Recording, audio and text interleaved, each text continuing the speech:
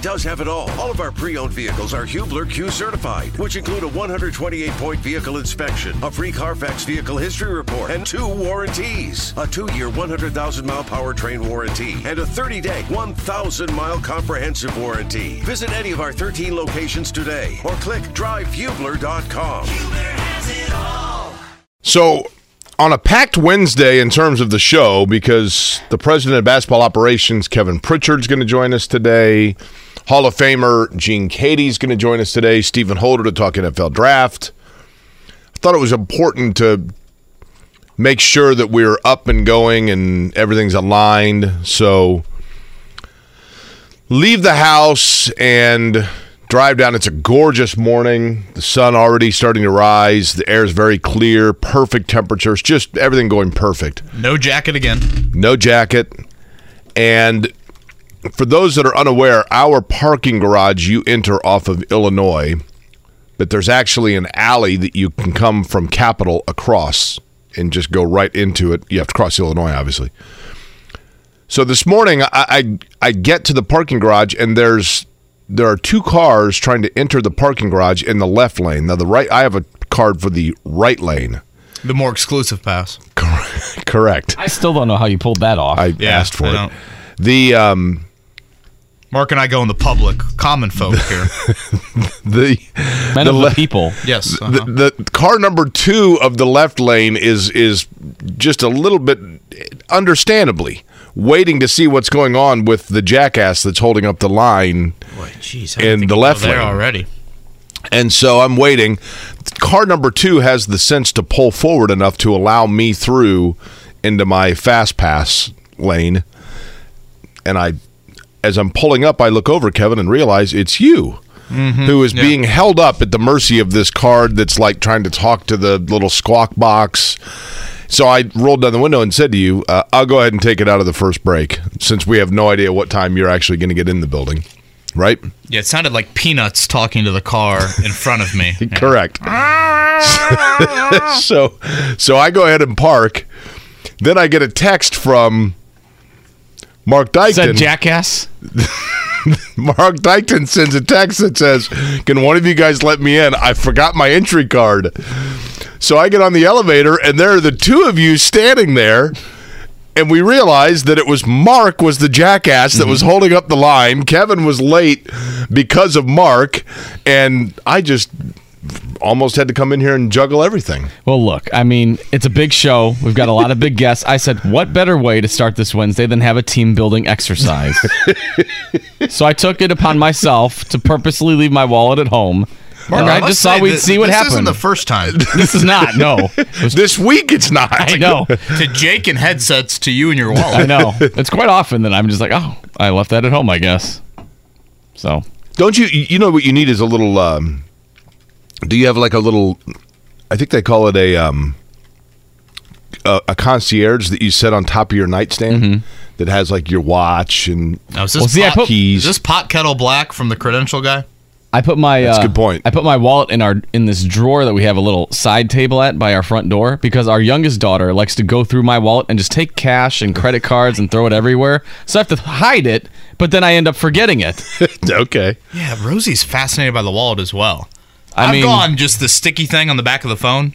Put the card in there. Okay. You know, my phone's always going to be with me. I probably have forgot my wallet as well, so I just throw that against the old box when we pull in, and boom. I'm old school Office Space guy where my entry card goes on a lanyard around my neck. But it's kind of a goofy look when you walk around. Boy, but I was getting nervous there. I'm thinking to myself, man, Kevin Pritchard at 8 and Gene Keady at 9. Not to disparage any other guests that we have, but this is kind of one that I want to show up for on time. Again, we all passed this morning. We're here. Survive in advance, right? Yeah. Well, the team building exercise clearly working out. Man, it is perfect outside. Absolutely perfect. Roy G. Biv above Riley Towers. That's how it's been all week long. Absolutely another glorious day here in Indianapolis, and really looking forward to not only today's show, but I think we can go ahead and tease tomorrow. We're going to have Bob Costas join us at 9 o'clock tomorrow. So really looking forward to that conversation with obviously one of the all-time greats. Can go in so many different directions with him. And today we got the Hall of Famer. That is Gene Keady joining us at 9, and Kevin Pritchard to wrap up the Pacers season, he had his kind of season-ending presser yesterday. And Jake, he sounds like a guy that is ready to be, I would say, a little bit more aggressive this offseason than maybe he thought he would be this time last year. I loved a few of his comments from yesterday in that we've got 5 picks. There's no way we'll spend all 5 of those picks on players. You just don't have room for 5 different players on your roster. So obviously some wheeling and dealing will happen there. And I think one of the things that the Pacers have got to kind of look long and hard at, yes, you want to find another piece to go alongside Tyrese Halliburton, Benedict Mathurin, etc. But I think this year just the wheels fell off when Tyrese Halliburton got hurt. So if and when you do suffer losses within a season, and every NBA team does, how can you withstand that? And I think finding another kind of lead guy that can help your record when you lose your best player would be pretty advantageous. You know, when you look at the free agent list for this year, I don't know that there's anybody that you think like, man, if they could just like. You're talking about outside the building? Correct. Because he was basically saying like, look, between the excessive picks and everything else, we might have in the cap space, we might have the ability to go out and kind of try to pursue some guys.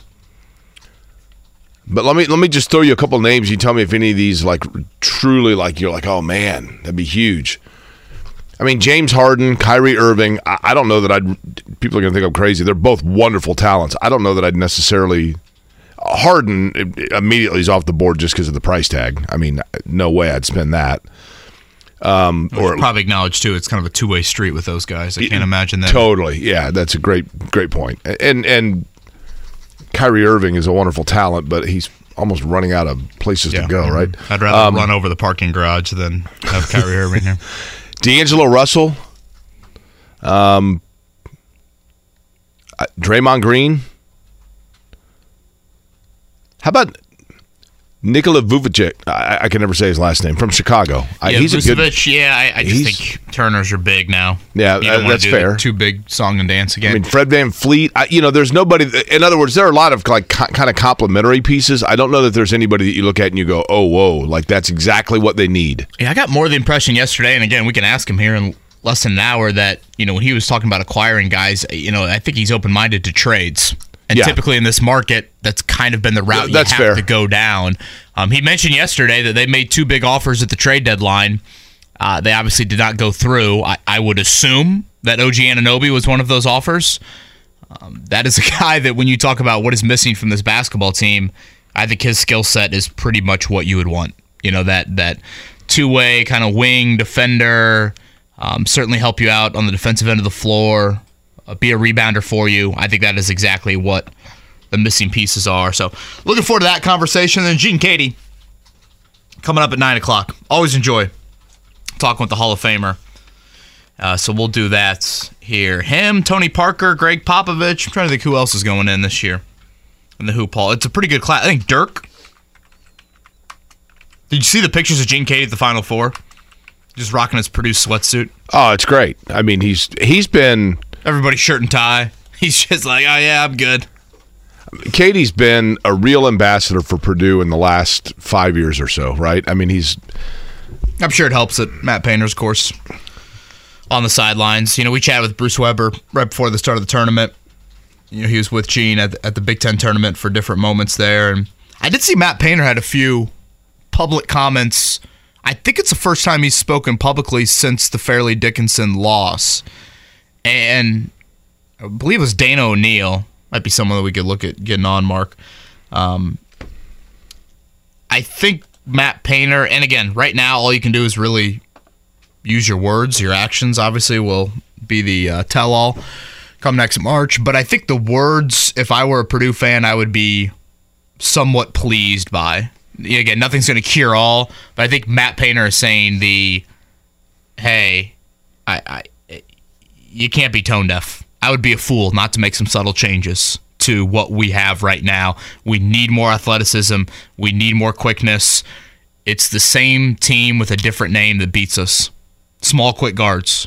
They beat us. So how can we tweak that? How can we adjust that? Obviously Miles Colvin from Heritage Christian. I know a lot of people, including Matt, I think views very highly from an athleticism standpoint. I know there are a few whispers about the Brownsburg kid, Kanan Catchings, and potentially decommitting from Purdue. I don't know how true those are, but that would be something to keep an eye on because I think he's a very, very talented player and has the type of skill set Purdue desperately needs. The Hall of Fame class, by the way, this is pretty good company for Gene Keady to go in with. You had mentioned Tony Parker, Dirk Nowitzki, Pau Gasol going in as well. Got great international flavor. Dwayne Wade. Yes, that was right. And then you go to the coaches that are going in. Greg Popovich, Gary Blair, Gene Bess, and Jim Valvano. Jim Valvano going in as contributor. Both a coach and a player, but that's the category in which he was selected contributor. I'm surprised he wouldn't already have been in. I would agree with that. But that's a pretty good class. And Gene Keady certainly deserving. I think one of the more I would say that he was an underrated or underappreciated coach during his tenure, Kevin, except for that during the majority of his tenure, he was labeled as the underrated, underappreciated guy. And eventually, you mention that enough of somebody, you're actually appreciating them and rating them. You know what I mean? So he is at 9 o'clock. Again, Kevin Pritchard at 8. How about the Hawks last night? Boy. That was pretty impressive. And I thought, we had said, I think all three of us yesterday had collectively said, we didn't need lost cards for team bonding yesterday because we all three, I think, agreed that we thought the Lakers and just the thought Heat, the home teams would get it done. Yeah. And when I went to bed, I'm like, man, we're going to go 0-for-2 because Minnesota was kind of in control against the Lakers. And then I wake up and I'm like, what do you know? LA in overtime and LeBron with like a 30-10 game. Yeah, Timberwolves blow a 15-point lead. That has been their story all season long. So the Lakers win in OT. Anthony Davis did foul Mike Conley on a 3 at the buzzer to force the game into overtime. The T-Wolves are down 3. Conley hit all 3 of them. Kind of felt for Conley, especially if they lose on Friday. You get traded from Utah to Minnesota thinking, oh, wow, I'm in a much more of a win-now situation. And now they will play to keep their season alive later this week. So just to update everyone on the play-in format. Again, with the wins last night, Atlanta moves on to play Boston. That'll be a 2-7 series. Memphis will take on the Lakers. You talk about storylines galore in that matchup. The Grizzlies and Lakers. Obviously, Memphis probably much more off the floor than anything. So that's the 2-7 matchup out west.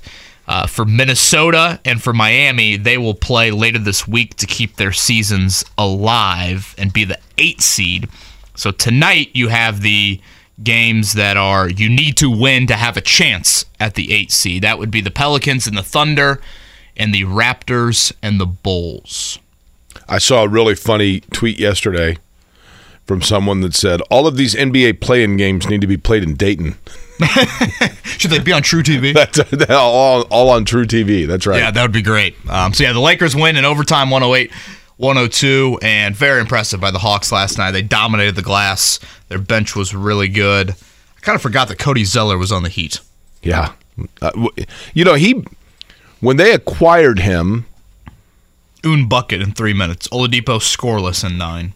When Cody Zeller was acquired, he had a couple of good games just kind of working the pick and roll in Miami, and then, he is what he is, right? Just a role player, obviously, at best.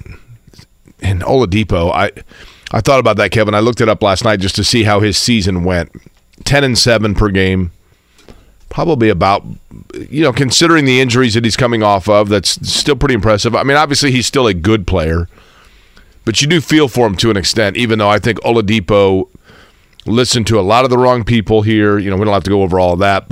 And the injury. Well, that's what I mean. And then you throw the injuries into it, combined with not taking money when it was there for him.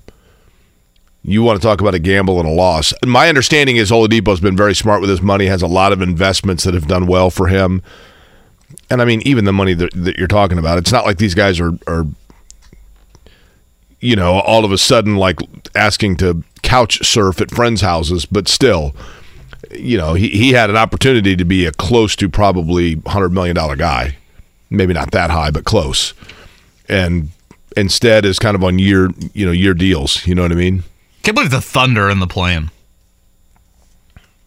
Well, they've had, I don't know if you know this, Kevin, but dating back to, I think it's 2019, 40% of first-round draft picks in the NBA have gone to the Oklahoma City Thunder. Certainly seems like it.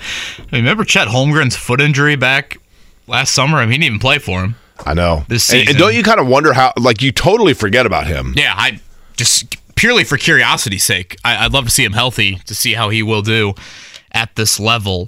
I saw it was the first time in NBA history that we have all 4 California teams in the playoffs, and the first time in NBA history we do not have any Texas teams in the playoffs. Okay, so wait a minute. So you're saying it's the first time that those 2 events have happened in the same year, or literally the first time either has happened and it happens to be in the same year? Yeah, either. Interesting. Yeah, I guess from the Texas standpoint in particular, San Antonio for the last 20 years has been kind of a staple. Dallas and Houston have been a pretty routine participant. I know Houston not as much lately. And then out west, when the Kings weren't the laughingstock, certainly the Clippers and the Warriors have taken their turns as being a little bit of that. By the way, is Houston the most overlooked and underrated, to use a Gene Keady term? Is Houston the most forgotten about major city in the U.S.? Yeah, I just think I'm not a fan of going there at all. Way too spread out for me. As I mentioned before, for those that have never been to Houston, I always liken it to this, Kevin, and I know we've mentioned this on the air. If you take Keystone at the Crossing and imagine that that's like a little droplet of water, okay? Literally go out to a, 30 square mile area of flatland, take a paintbrush and just slap down 150 different droplets of water like Keystone at the Crossing, and boom, that's Houston. It's just like this spread out. That's a great way to describe it. I don't know how else to describe it other than that, right? It's just, but literally when people talk about big cities and big markets in sports in the United States, they're like, oh, the New York and LA teams and Miami and Chicago. And it's like, Houston's like the 3rd biggest city in the country. Yeah. No state income tax. There's no reason they shouldn't be able to lure talent there. And they have over the years. But same with the Texans. Like, how are the Texans such a dumpster fire? You think they'd be able to build something eventually, right, in a football-crazy state like that? NFL free agency is weird, though. I don't think it's anywhere near the level of chase the big markets. Well, that's like it is in that's the definitely NBA true. Or even in Major League Baseball. Speaking of markets, I was surprised by a couple of things that came out yesterday from a TV ratings standpoint. I should say I was surprised by one, wasn't surprised by the other. What I'm not surprised by is we had the WNBA draft on Monday. Obviously, Aaliyah Boston joined the show yesterday. Second most watched WNBA draft of all time. Most watched since 2004. What was, and I'm trying to think, was there something big in 2004? I don't know if that was Taurasi or, I don't know who would have been drafted that year, but second most watched WNBA draft in nearly 2 decades. You got to think what we saw in the Final Four and just all year in the women's game played into some of that. And it's not even like Caitlin Clark was in this draft. 2004 was Diana Taurasi. Or Angel Reese was in that draft. Yeah, I guess that makes sense. Up 42% from last year. The one that did surprise me, CBS said the final round of the Masters was the most watched golf telecast on any network in 5 years. Well, Kevin, how often, and I think the answer to this, what I'm about to ask, is probably usually, but how often does the finals of the Masters fall on Easter Sunday? Is it? Yeah, that's a good point. I don't think it's very annually. Because I think that is a contributor because you have families that are getting, people have gotten together and, done church and then maybe like brunch or whatever, had the kids' Easter egg hunt, et cetera. And then by the time you get together, like with our family, I think we got together at 5 and that was, the last hour and a half of the Masters. And so it was on and everyone's watching it. Yeah, that is a good point. I think golf faces this massive question about, who takes the torch from Tiger. And how are you able to move the needle? Obviously, Tiger wasn't even in the tournament on Sunday, so you didn't have him from a rating standpoint. If you go back 5 years, Tiger has played in he's won a Masters in the last 5 years. So you're telling me that telecast on Sunday was bigger than Tiger winning the Masters in 2019? Again, I realize that the time difference was a little bit off. In 2019, they played in the morning due to rain, so that I know plays into some things. But if you are the game of golf right now, I think you got to be pretty pleased about that. So, in your opinion, Kevin, putting your Tiger T-shirt aside for a second, so disappointing I couldn't get the Speedo. The three I had searched on Amazon. They were all they could have showed up overnight. Well, I think they were probably sold out because there are at least 14 radio morning shows that have more advanced planning than the three of us. Thus, why we're 15th in the rankings, right? Gosh, are we that high? What are we up to, Mark? Do we know? I don't remember. 22nd, I think, is what we were. Right? Did we move? I think after our team building exercise, I assume I think we bumped to 18. I think we're the 18th middle market morning show in the country. Moving in quickly on Peoria. Tulsa, we're coming for you next. Who are the three biggest stars, Kevin, in PGA golf right now, aside from Tiger Woods? PGA Tour, or are you including Live? Well, let's say we'll say combined because we'll go with of the majors. Yeah, I think Rory Spieth and still Phil Mickelson. Not Scheffler. I don't think he moves the needle. Maybe Rahm, and maybe Koepka, but even then, you are stretching a little bit. And obviously, you didn't really have Spieth up there. He kind of backdoored it. You didn't have Rory, of course, playing. Phil was a late bloomer. I think one of the things. Do you think this is any PGA Live stuff? You think that's any of it? A little bit. I go back to I think that's pretty over. When you get into, Kevin, when you're talking about massive ratings like that, that means that you have people following it or watching that are not necessarily diehards. And I don't know how much the non-diehards totally are dialed into or really care about the Live PGA thing. I'll tell you one thing that PGA has, or golf. I mean, again, including you play Live. golf and you like it. That's right. One thing that professional golf has that I think a lot of sports need, certainly IndyCar for 20 years has needed, and I'm saying that only because of the split. There's the analogy there. But golf has villains. And whether you like it or not, people like to watch it. Brooks Koepka's a villain. People don't like him. They think he's arrogant. They think he's a live guy. They think that he's too sure of himself, whatever it might be. There was a whole text thread with my high school text thing, people talking about that they don't like Brooks Koepka. Patrick Reed has had controversy and is seen as a brat and a guy that doesn't get along with his family and whatever else. Dustin Johnson had the issues, and people don't like him because he's married to Wayne Gretzky's daughter, who's like the most beautiful woman on the planet, et cetera, et cetera. So, Kevin, that plays into it, right? You got good guys, bad guys. People love that drama. And now the issue is, for a month, the bad guys go back to Live. Yeah. And that's your issue. You don't get that drama until the majors. I think you have conflict, but I think that makes again, that's not on a week-in, week-out basis. You've got 3 majors left this year, and how TV ratings evolve from there. But the thing about golf that's always been so critical, and Jake, I know IndyCar battles this big time. What do you know about golf? You know that every single Sunday at 4 o'clock it's going to be on CBS or NBC. Yeah. And that's huge. That is absolutely huge for just the common fan to say, I know full well that I can just flip on the tube Sunday afternoon and probably get a nap in while watching golf. Yeah. It's the same as summer nights in Major League Baseball, right? Sure. The exact same. Right now, my Athletics are sleeping, by the way. But don't sleep on them. You don't win the pennant in April. I saw that, Jake's Orioles and your Athletics were going at it. I was like, oh, man. And then your Orioles were taking it to him. Cute fella, man. Like that, the hat, you know what? He's just saying, hey, root for me, please. Would you like to redraft, but Kevin? When he gets Join on the a new field, team? No, I'm going to stick by somebody's got to stand up for the small markets. Yeah, Oakland's a small market, all right. It's like 17 million people in the Bay Area. Small market. I think the average attendance is 17 Well, that's on them. for the year.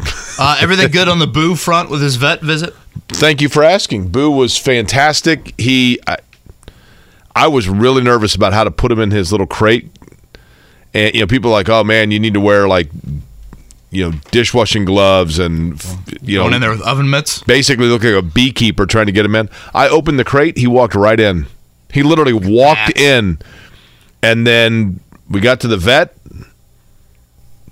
I opened it up. He came out. I mean, he was a little nervous at the vet itself, but they gave him a shot here and there and looked over everything, and she said, no, he looks good. And he literally walked right back in his crate, and we got home, and he was totally normal.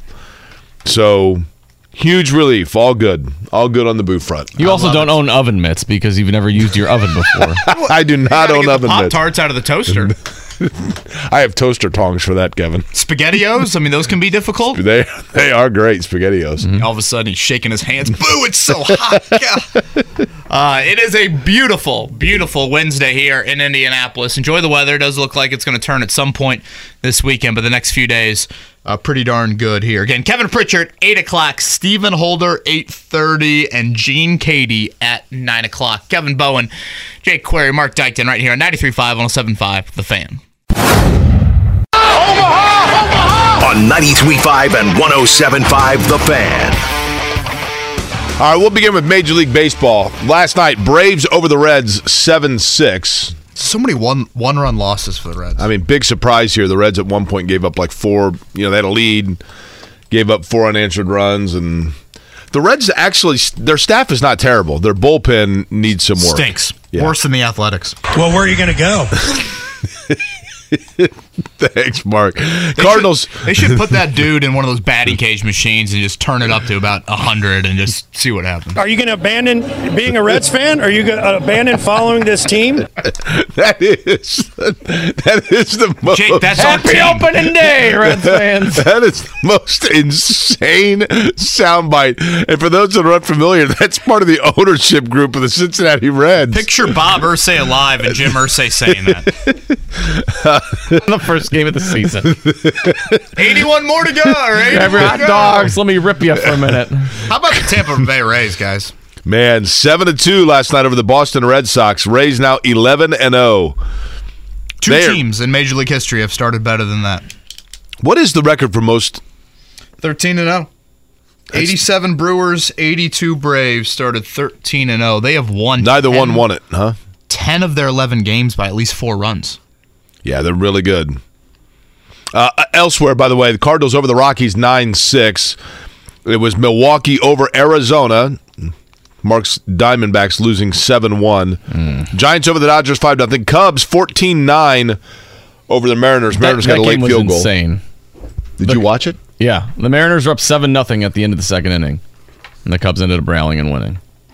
Pirates over the Astros 7-4. Indianapolis Indians beaten by the St. Paul Saints 10-6. We did mention also cute fella 12-8 over the Oakland Athletics. It's an early game over at Victory Field today. 11:05, I believe, first pitch for the Indians. All right, last night in the association, the Hawks and the Lakers, they are in the playoff bracket. The Hawks go into Miami. Really impressive performance, particularly in the first half. Great bench play for Atlanta. Clint Capella was absolute force on the glass. So they beat Miami. That means they will take on the Celtics in a 2-7 matchup. The Heat will await the winner of tonight's game between the Raptors and Bulls. So the loser of Raptors-Bulls, season over. The winner gets the right to play Miami. That will be later this week. And the winner of that matchup is the 8 seed taking on the Bucks. Out west last night, the Timberwolves, the undermanned Timberwolves by their own doing, they blew a 15-point lead. At the end of regulation, though, the Lakers were actually up 3. Anthony Davis fouled Mike Conley on a 3 with 0.1 to go. Conley hit all 3 free throws, but the Lakers won in overtime. So now we have the Lakers and Grizzlies in a 2-7 matchup. Do you think the Lakers would be favored in that one? They might, because Memphis is clearly kind of backpedaling a little bit, but I think Kevin, and I know he's older, and I know that health has been an issue and consistency maybe has been an issue, consistency of health, but when you've got LeBron He had 30 and 10 last night. When he's playing at that level, if his body is able to uphold for a while, it's pretty hard to overlook them. It's hard to count them out of any game. Memphis favored -130, so not a huge favorite, but Grizzlies-Lakers is the most intriguing first-round matchup, is it not? Boy, I have a little sentimental pull for Kings-Warriors. Only because the Kings kind of came out of nowhere, though, I think. Whereas LeBron, you've got an older LeBron, and they're the 7th seed against the Grizzlies, who obviously Ja Morant has had quite the season, but they're kind of backpedaling. I feel like that's kind of pretty intriguing in my eyes. And again, I'm more of a LeBron guy than I would say most, but I'm going to go elsewhere for just a different storyline. You know, I get the LeBron storyline, and it's a great storyline, and obviously Memphis has had a ton off the floor, but Kings-Warriors, to me, the Kings as the 3 seed, guys, that is the biggest underdog in the last 3 decades in the NBA in round 1. The Warriors are an overwhelming favorite. Said it before, I'll say it again. The Kings, the Tyrese Halliburton-Domas Sabonis trade is one of those few trades where it just worked out perfectly for both teams. Win-win. Totally. Yeah, opened up playing time for the necessary parts, and both these franchises have tonight, by the way, Thunder Pelicans out west. Again, win to stay alive in that one. Colts offseason program is underway this week. Shane Steichen going to meet the media later today. It'll be the first time in a spring setting he has done that. We are 2 weeks and 1 day away from the NFL draft. We'll talk more about that. Stephen Holder in less than an hour. At the top of this hour, it'll be Kevin Pritchard joining us. And at 9 o'clock, the Hall of Famer Gene Keady. Really looking forward to catching up with the coach coming up at 9. Kevin and Query. Life is so much more than a diagnosis. It's about sharing time with those you love, hanging with friends who lift you up, and experiencing all those moments that bring you joy. All hits, no skips. Learn more about Kisqali Ribociclib 200 milligrams at KISQALI.com and talk to your doctor to see if Kisqali is right for you. So long live singing to the oldies, jamming out to something new, and everything in between. Life is so much more than a diagnosis. It's about sharing time with those you love, hanging with friends who lift you up, and experiencing all those moments that bring you joy. All hits, no skips. Learn more about Kisqali Ribociclib 200 milligrams at KISQALI.com and talk to your doctor to see if Kisqali is right for you. So long live singing to the oldies, jamming out to something new, and everything in between. On a beautiful Wednesday here in Indy. We got Kevin Pritchard joining us in about 20 minutes. He had his season-ending press conference yesterday. I do think a goal should be this time next year. The Pacers are certainly playing in the month of April. It's kind of wild to think that it's been 5 years without a playoff win. I think it's 8 years without a series victory for the Pacers. So I think you do need to start getting some tangible results to make sure that losing does not become a little bit more accepted. I did find an interesting comment he made yesterday, Jake, was he made it very clear that Tyrese Halliburton is going to be a part of thought process, decision-making process, those sorts of things for the Pacers this offseason. That is a far, far different tone than the old Larry Bird, Paul George don't make the decisions around here comment. I think in today's NBA, whether you agree or disagree with it, especially in a market like Indiana, your star better be involved. I think that Larry Bird, I don't think Larry Bird has a lot of regrets. And I don't know that Larry Bird probably loses a lot of sleep about it. But I think even Larry Bird would admit that the Paul don't make the decisions around here quote probably one he'd like to walk back. Because in the end, guess what? Paul George said, "Hey, you sure about that?" Because Paul George pretty much dictated what was going to happen with the Pacers with Paul George, right? And Oladipo, you know, it'll be interesting to ask Kevin Pritchard this. I think that Victor Oladipo's departure from here, I think, really hurt the Pacers, both in terms of their building as a team, but also kind of emotionally, because I really think they thought he was going to be here a long time. So does that change, Kevin, to your point, the approach with Halliburton? That'll be one of the things to ask him. But we'll do that in about 17 minutes from now. You had mentioned also, Kevin, the Colts kind of reconvening. So run for me and those that are not around it. What exactly takes place here with the next order of business from the team structure standpoint? Yeah, it's a voluntary off-season program, but usually that typically is attendance well north of 90%. I'd say pretty close to 100% attendance this time of year. It's a 9-week off-season program. The first 2 weeks are strength and conditioning, I think. And Mark, if you have it, actually, pull up the Colts. I think the Colts put out a video of Shane Steichen's speech to the team yesterday. So basically, it's all these players reconvening, and offensively, I would say that takes on even a bigger onus. Obviously, Steichen's overall message to the team will be different, but the offensive staff is entirely new outside of Reggie Wayne. Defensively, it's the same group, and you have a new special teams coordinator and Brian Mason, the Notre Dame product, and the Zionsville high school grad. So this time of year, right now, a lot of strength conditioning, primarily meetings. Later this month, they can get on the field in kind of some individual position settings, and then in May, that is when you flip over to the 10 OTA sessions and then a mandatory minicamp in June. And at that point, you can do like 11-on-11, those sorts of things. You aren't donning full pads. You're not getting into any sort of tackling or things like that. But that's pretty much how the offseason gets mapped out. Obviously, you'll have the draft here in 2 weeks. You'll have a rookie minicamp off of that. But this is the first time that Shane Steichen has really had any chance to talk to maybe even some players, but certainly a large group of players since he's been hired. The old famous quote, Edgerrin James, I only went to college for 3 years, but know what voluntary means. But to your point, Kevin, even though it's voluntary, it's kind of an understood, right? And I think especially when you go 4-12-1. And then it's a new coaching staff.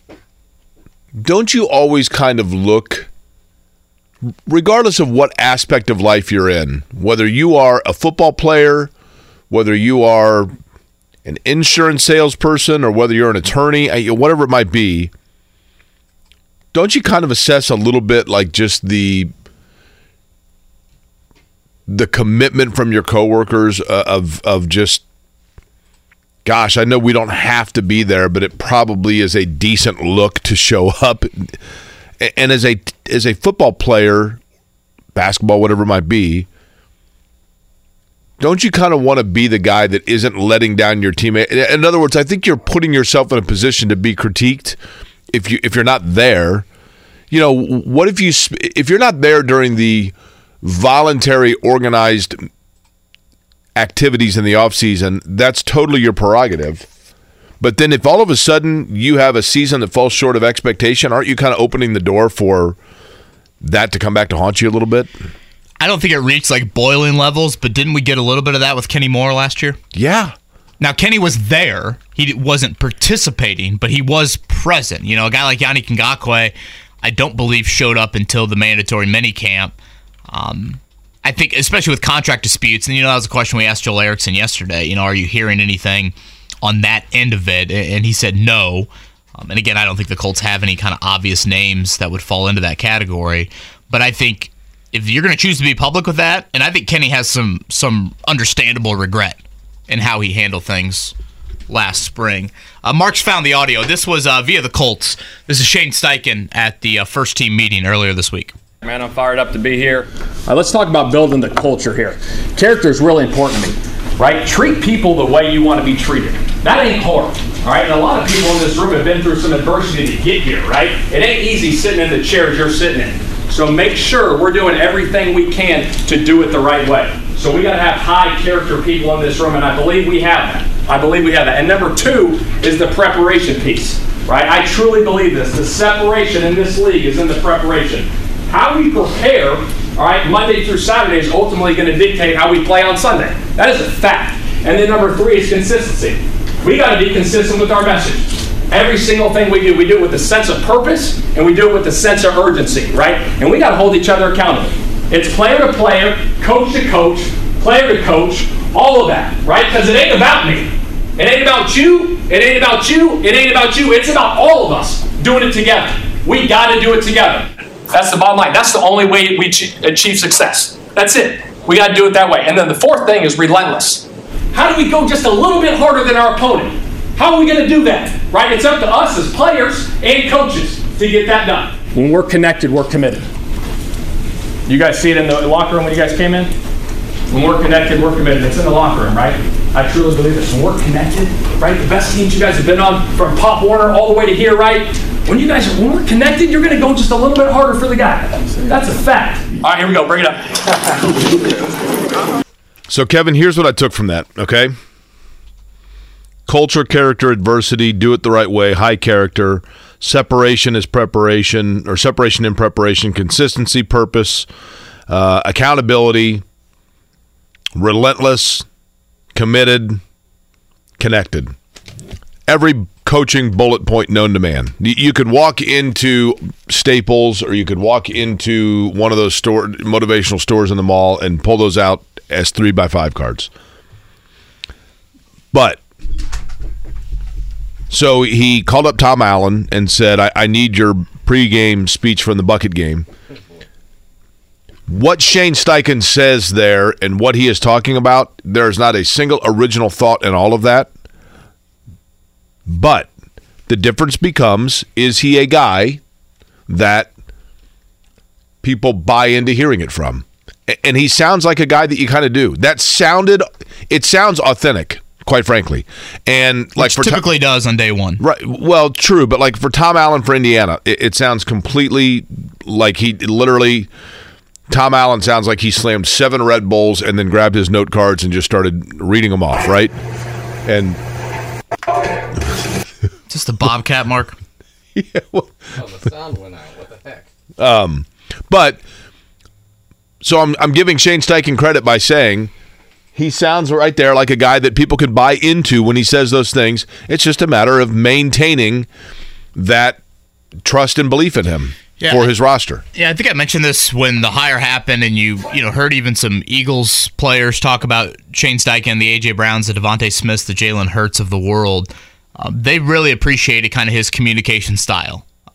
Concise, direct, and I think Shane Steichen finds a happy medium, Jake, from Nick Sirianni all the way to Frank Reich.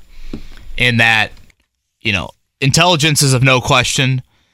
Is he going to be Nick Sirianni emotional and fiery? Probably not to that degree, but I think if you're going to put him on a scale where Frank Reich is at let's just throw out a number. Frank Reich's at a 0 and Nick Sirianni's at 100. I think Shane Steichen would side above 50. Yeah. A little bit closer to Sirianni than he would to Reich.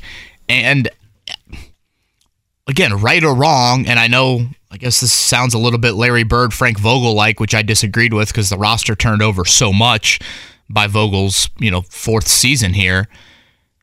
I think it was just time for a different voice, a different message. I think things were getting a bit stale, and that is where, obviously, Shane enters the fold. And, he has made and he said this, he's made a very concerted effort to hire a extremely young coaching staff on the offensive side of the ball. Now, with that, just naturally comes inexperience. And if you look at their position coaches, they've barely been in the NFL, certainly barely been in the league at a full-time position coach level. And Shane mentioned, part of the thinking there is today's athlete has changed a little bit. And you want to make sure that you can, cater to that sort of athlete. And I'm very curious to see how that will pan out. The offensive line coach, Tony Sperano Jr., I think people will recognize that name with his dad coaching in the NFL, but he is a guy that this is his first time ever coaching the O-line at a full-time basis here in the NFL. And we're a month into the offseason, and the Colts have decided not to make any personnel changes on that O-line. So is that what it takes? Just a new coach in that room, and you're going to keep the personnel the same? Because no matter what you do at quarterback, obviously the O-line needs to make a serious jump from how extremely disappointing it was last year. I think the real challenge in coaching in professional sports you're not going to come up with anything X's and O's that players haven't heard a million times. They've been playing most of these guys since middle school, right? But I remember once talking to one of the players that played for, I think it was Reggie Wayne. I can't recall. Might have been Cato June. But talking about and asking about Tony Dungy. And they were like, Tony Dungy just had this like grace about him where you just didn't want to disappoint him. It was like a parent, like you were within yourself. You didn't want to disappoint yourself by knowing that you were the person that disappointed Coach Dungy. And so there's that side of it. And then like you look at Chuck Pagano, who I think all the players liked and respected and knew of the journey that he had been on and the challenges that he overcame. But towards the end, Pagano got a little bit desperate and was trying to use cliches and props and things like that. And guys, I think it just kind of tuned it out at that point. Like, yeah, okay. So Steichen's got to be able to push the buttons that gives guys not only a little bit of motivation, but that they simply trust him and want to win for him and don't want to disappoint him. I think that's the real key, is you want to have a connection where you lead people because they've decided that you are the kind of person that they want to follow. I know he made an appearance on Jason Kelce and Travis Kelce's podcast a few weeks ago, and Jason Kelce and him seem to have a pretty good rapport. And for those unfamiliar with the Eagles situation, think of Jason Kelce like almost like Jeff Saturday when he was a player here. Yeah. I mean, very well respected. And so that is something that I think that you would like to see if you are a Colts fan. All right, Kevin Pritchard, he joins us next here on Kevin and Corey. Hey, good morning to you. 8 o'clock. Life is so much more than a diagnosis. It's about sharing time with those you love, hanging with friends who lift you up, and experiencing all those moments that bring you joy. All hits, no skips. Learn more about Kisqali Ribociclib 200 milligrams at KISQALI.com and talk to your doctor to see if Kisqali is right for you. So long live singing to the oldies, jamming out to something new, and everything in between. On a Wednesday and a spectacular sunrise and what looks to be a beautiful day here in Indianapolis. Jake Corey along with Kevin Bowen, Mark Dykton here as well. And joining us now on the Payless Liquors Hotline, he is in his, I believe, 6th season with the title of President of Basketball Operations for the Indiana Pacers. Kevin Pritchard joins us on the program this morning. Kevin, first off, good morning to you. Thanks for joining us. Good morning, guys. Glad to be on. Hey, I want to begin with this. Yesterday, I know that you kind of did your season-ending wrap with the media and discussing things. For those that did not hear it, I've got a pretty good idea, I think, what fans and what the media as well felt about the way this season went. Right. But give us your perspective. In the opinion of Kevin Pritchard, this season was what for Indiana? Well, I think there was a lot of growth this year. We played a lot of players from Neesmith to Nembhard to Mathurin, who had little or no experience. And normally when you play guys with little experience in this league, it's challenging to win any games. But I think a couple things happened. We got a lot of experience. But I think the most important thing was Tyrese blossomed into this amazing player. Like we run our own, algorithms or analytics, whatever you want to call them. We look at the offensive side of the ball. We look at the defensive side of the ball. We can talk about that a little bit in a minute. But, we were a really, really good offensive team with a super young team, which usually doesn't happen. And, I don't want to say it fell on one person, but Tyrese's metrics or analytics were off the charts. He's a top 10 offensive player right now. And, I said in the press conference yesterday, he's a little like Mahomes. And he's just a super exciting player, but he makes everybody around him better. He gets so many easy shots with his pace, with his ability to get by people, with his jump passing, which is totally unique in the league. So I think we really set our foundation offensively. Now, that's the good. The bad is we weren't a very good defensive team. I think we need some more size at the wings. But this is my 30-something year in the NBA as a player, coach, and an executive, and I would tell you this: that I had more fun with this team than I've ever had in my life. Just in the locker room, on the airplanes. They just were a great group. They connected. They liked each other. They got on each other sometimes like brothers, but then it was always in good faith. And so I think we took a step. We went from 25 wins to 35 wins. I like that progression. Now we've got to take it to where we go from 35 to 45 plus. And going from 25 to 35, they say in the NBA, there's challenges, but it can be done. Going from 35 to 45 is a lot harder, and going from 45 into the 50s is even harder than that. So we have some challenges, but I like where we are. I'm optimistic. I'm super optimistic on our future. We have 3 first-round picks, albeit 2 are late in the first round, and then we have a couple really powerful second-round picks potentially. Depends how the lottery goes, but I think we have a lot of tools to go out and get some really good players. I think our real challenge from a management perspective is you take a kind of a slower, a steady, keep building the foundation, or do you really try to go and use some of these assets and go get, a top-level player? Trades are hard in the league. I think we've done a decent job the last few years in trades, but I like what we have, and we have just a lot of opportunity to improve the team, and so we're super excited right now because the season's over, but yet now what happens is this is when management and the coaches get together and we try to decide what direction, what players we go after in free agency, what players we go after in the draft. How do we maneuver all these draft picks to best position us not only now but potentially for the future? And there's a lot of different opportunities that we can look at. We're starting the models right now.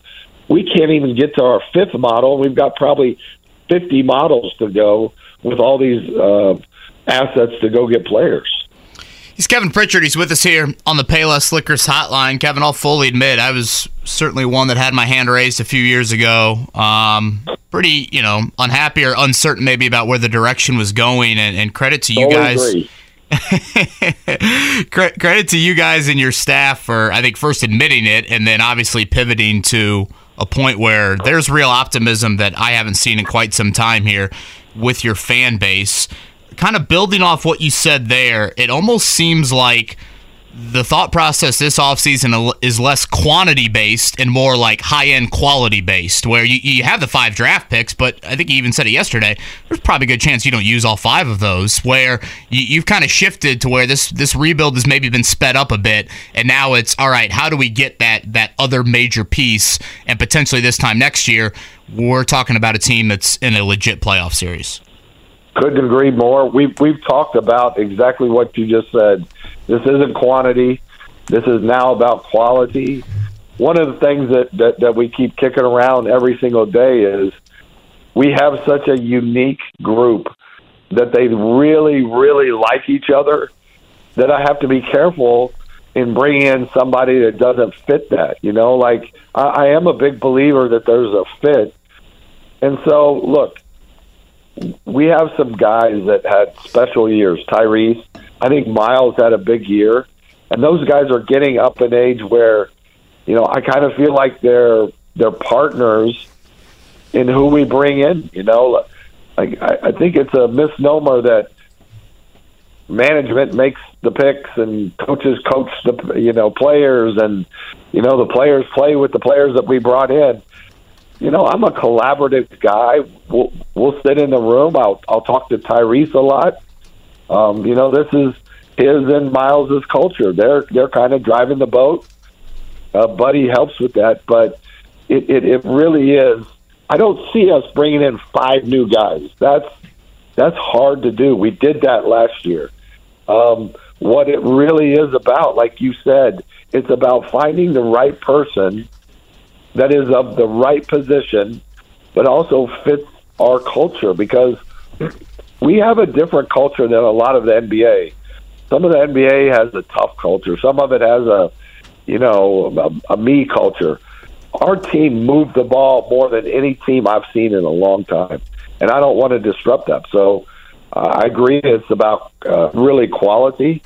And, when we look at the free agents, when we look at the trade market, we'll have to make sure that they fit with what this team is about. Kevin, do you feel like, if I'm looking at building an NBA team, I'm going to use a bad analogy perhaps, but we'll do it like if you're building a Lego build, okay?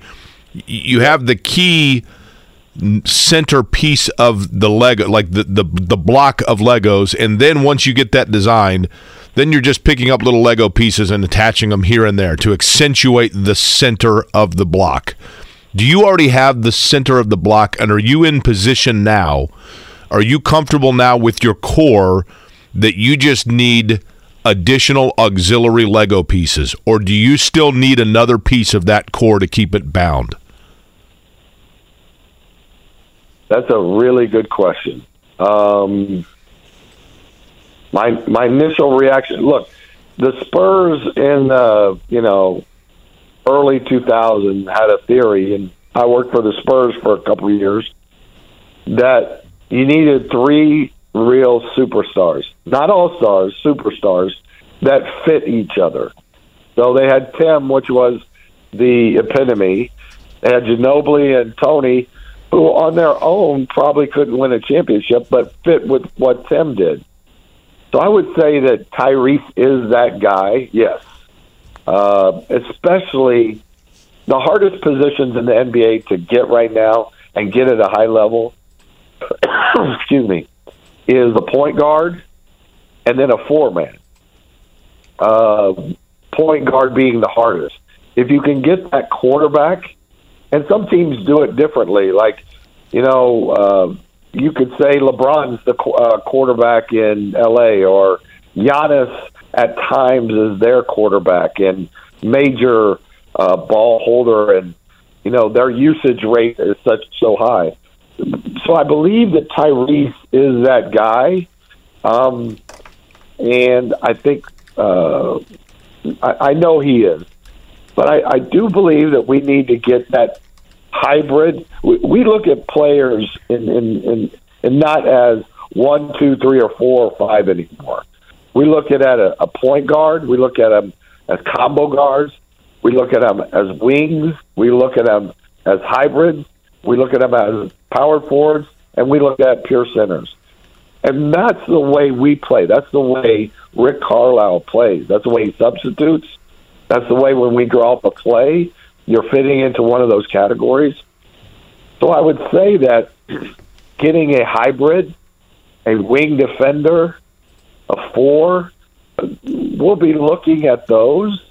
But I also believe that you don't have to plug it in perfectly, and that what Rick does really, really well, we'll throw out 3 point guards and Miles and someone else like Aaron Nesmith, who had a hell of a year, and we'll play and we'll be successful. So part of me wants to get some positions, like I said, but part of me wants to just get really good talent, really good guys that fit with what we're doing too. So it's a challenge, because those positions are the hardest thing to get right now. Do you find, Kevin Pritchard's our guest, he's the president of basketball operations for the Indiana Pacers, he's on the Payless Liquors hotline. Kevin, do you find when you look at, and I know it's probably a tired angle, I get it, but I think that it still is a reality within this market, that you've had the 2 centerpiece guys that people here, maybe even including the brass, thought were going to be built around guys in Paul George and Victor Oladipo, that we know what happened in those cases. So does that create in you a dichotomy, an emotional dichotomy of making sure that you are indeed working with Tyrese Halliburton to make sure that everything is copacetic from his standpoint, but at the same time also making sure that you're not over-investing in him should that situation in a few years come up again. Does that thought process battle within you at all? Well, I don't think it's a tough question, right?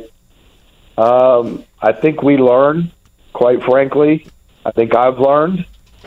I think as leaders, along with Coach Carlisle, along with Chad Buchanan, I think we learn a lot. I think one of the things that we bring is, I think we're over ourselves, I guess, is how I would put it. So when we go to build this team, yes, will we ask our players, our top players, who really fits, who doesn't? Players know a lot more than sometimes, executives or, even though we've got 3 NBA scouts, players know a lot too. So it would be, remiss for me not to talk to Tyrese. My job is to develop a good relationship with Tyrese. I work at it. I talk to him, and that can grow deeper in the future, I believe. I wished I could have done a better job with Paul George. That was my first year. And Victor, it's interesting. Victor and I were really close. He gets hurt, and, some things happen there. And then we weren't very close. And it's now, to this day, where we're talking some now. And I really like Victor. I wish I would have worked. But back to your point with Tyrese, yes. But I would say this: each individual player is different. Paul or other players had different motives, and Paul was from the West Coast. Tyrese is different. He's a very grounded kid. I think he recognizes that he had a great opportunity, and he took full advantage and blossomed here. He spends a lot of time in the off season in Indiana. Last summer, he was here all the time, and he was in the community all the time. I would think that he'll probably be in this community a lot this summer. So what does that do? Like, one of the things we talk about all the time is, how do we get our players to dig deep roots here, and that they feel great every single night that they go home, and then they understand what being part of the Pacer and part of the Indianapolis and Indiana community means. And so we work hard at that. We work it harder now than we did when we had Paul and Victor. So that's something that we feel like super important. Kevin, I want to go back, and again, Kevin Pritchard is with us here on the Payless Liquors hotline. I want to go back to what you were saying about kind of the need a 3-4, need a hybrid. Would you say that the skill sets at those positions need to be more defensive-minded than offensive-minded? Well, the easy answer is we were 26th in defense this year. We were a really good offensive team. I think there's growth within our own team and organic growth with everybody, starting with Tyrese, to Drew Nimhard, to Buddy, to Neesmith, who had a really good year. I think they all have to grow. Miles is already a pretty good defensive player, but he can improve too. But we also have to go get some guys that are more defensive minded too. And what has happened over the last few years in the NBA, it feels like it's becoming, if you ask me what the league was like 10 years ago, and when we were making it to Eastern Conference Finals a few years ago, we had a team that could really defend and win ugly. And we just kind of could grind a game out. And Paul and Danny Granger and Roy Hibbert and David West and George Hill, they were incredible defenders. The league has sort of transformed right in front of our eyes, and it's becoming a scoring league. But you still got to be an average or above average defensive team. When we look at historic, numbers, to be in the top 4 in the East, and we want to be in the top 4, whether it's next year or the following year. Our goal is to get into that. We're playing in the semis and the finals of the Eastern Conference Finals. And so what we're trying to do is build a team that can get there, and we're going to have some guys that can go guard Giannis, who can go guard Tatum and Jimmy Butler, and these big wings that are super effective at drawing fouls and getting easy buckets for themselves and for their teammates. We've got to make it hard, because once we get into a flow game and Tyrese is controlling that, we get good shots. I mean, our shot creation ability this year was incredible. It's in the top 3 or 4 in the league. What we couldn't do is stop teams from getting to the line because we fouled too much, and stop teams from getting easy open shots. Last one from me, Kevin, and really appreciate the time this morning. Where's that balance for you in, like, all right, we got to get the highest floor possible, but also realize, let's try and shoot for the moon. Like, it seemed like you took the approach last year publicly, like, if we're going to rebuild, let's rebuild. Like, let's try and get to, what you were saying just a few minutes ago about back to Eastern Conference title runs. So where do you stand on the whole, okay, let's rebuild to be, high floor, consistent playoff team, but also in this market, we have proven we can make deep playoff runs. How do we get back there? Well, I believe that we could do that again, first of all. But it really goes to what I was talking about earlier and how we model things out. So what we'll do is we'll look at every potential model. What I mean is, one model looks like, how do you take, the 26th pick, the 29th pick, potentially the 32nd pick. How do we combine those things, and what could that get, and list those players and rank those players, and does that make us a better team? Comparing that with 50 other models of maybe you take, a player, or you take, the 6th or 7th, 8th pick plus those 3 picks and our cap space, and take on a bad contract and go get a player. So you can see there's all these opportunities for us to go get.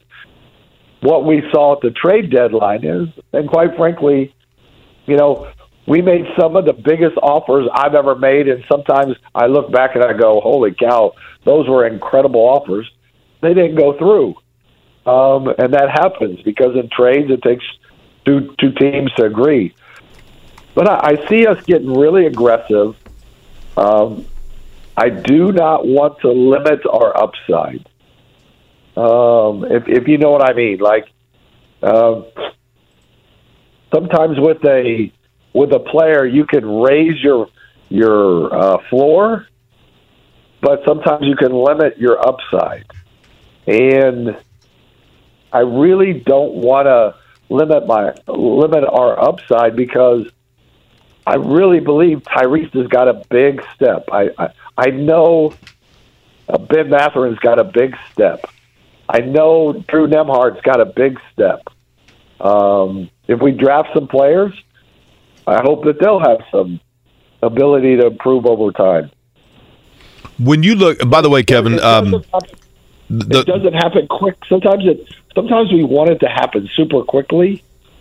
And the biggest mistake I think that can be made here is we try to force it too quickly, and that limits us. And so I don't want to do that either. Now, the big swings you took in trades were for who? Can't tell you that. I had to take a big swing, right? You did. It was a good swing, too. What Hey. about have initials and used to play in Bloomington? Oh, there's some guys that we like, and that it seems to be the profile. That's for sure. Hey, Kevin, I'll tell you 2 guys I love when I watch your team. I already know. I love Aaron Nesmith. I know you do. I think I've probably you like O'Shea Brissett too, don't you? I do like O'Shea Brissett because I like guys that understand what their role is and that do it well and don't draw back by trying to overstep that. And that's an outside observation. I'm not in the building, right? But that's an outside observation. But I also really like Buddy Hield because I think that typically, like receivers in football, in basketball, your scoring wings or your outside shooters are often guys that can play kind of selfishly. I don't think he does. I think that he's very mature. But my question is there a risk in overpaying for off-court contribution and the auxiliary leadership? And TJ McConnell's like a coach on the floor guy that you can just tell is a glue guy. Can you overpay for that and get too loyal to it? It's probably one of my biggest detriments. Like, I really fall in love with players, what they do on the court, what they do off the court. Now, regarding TJ made a major step this year. Shooting was his Achilles. And he was a 50, 40, almost 90 guy this year with the way he plays on defense and the way he pushes the ball. But let's look at the first thing. Aaron Nesmith, we did exit meetings. And exit meetings are supposed to last just not too long. We don't go super deep. We talk about strengths. We talk about weaknesses. And one of the questions was with Aaron, and I love this kid. I mean, a yes, sir, no, sir, do anything, run through a wall for us to win. It was asked, and I think it was Coach Carlisle, he goes, just out of curiosity, what position do you think you are? And what position will you play next year? And he literally, kind of took a few moments. He's a smart, really intelligent kid, went to Vanderbilt. And he kind of thought, and he looked at us and he goes, I don't really care what position I play. I just want to help us win. And, Rick goes, no. You want to play the 4? Do you like the 3 the best? Or you think you're a 2? Or a wing or a, combo? And he goes, I just don't care. I just want to help us win. And it was like one of those things where you need to quit asking the question because I'm telling you what I want to do. I just want to help us win. And it was like I got a little I got excited because you can't have too many of those guys, right? Those guys help you win. They'll do anything. And I think he'll get better, quite frankly. So can you overpay for guys in the locker room or great locker room guys? I suppose you could. I guess if you went and gave a guy that's an average player a maximum contract, sure. But I think it's a balance of how good they are, how much they can produce on. But I always believe this, and I'm striving, and we're striving for this in Indiana, that is, we really want guys that 1 + 1 = 5, meaning they're when you put them on the court, they're better than individuals. Because sometimes I see in the NBA, and I see it a lot, where you see 5 guys out there, and it equals 2. And I don't want that. I want our guys to go out there and make each other better. I evaluate games on 3 things. Did we play hard? Did we play unselfish? And did we play smart? And if we lose doing those 3 things, I'll live with it every day. And quite frankly, there were some games we did that, and we lost. And that's just the nature of the NBA. Sometimes teams are better. I've resigned myself to the fact, by the way, that the numbers game are going to make it difficult on O'Shea Brissett to be back, but I'll leave that up to you. I'll let you crunch those numbers. But I do love guys like that. No question about it. Me too.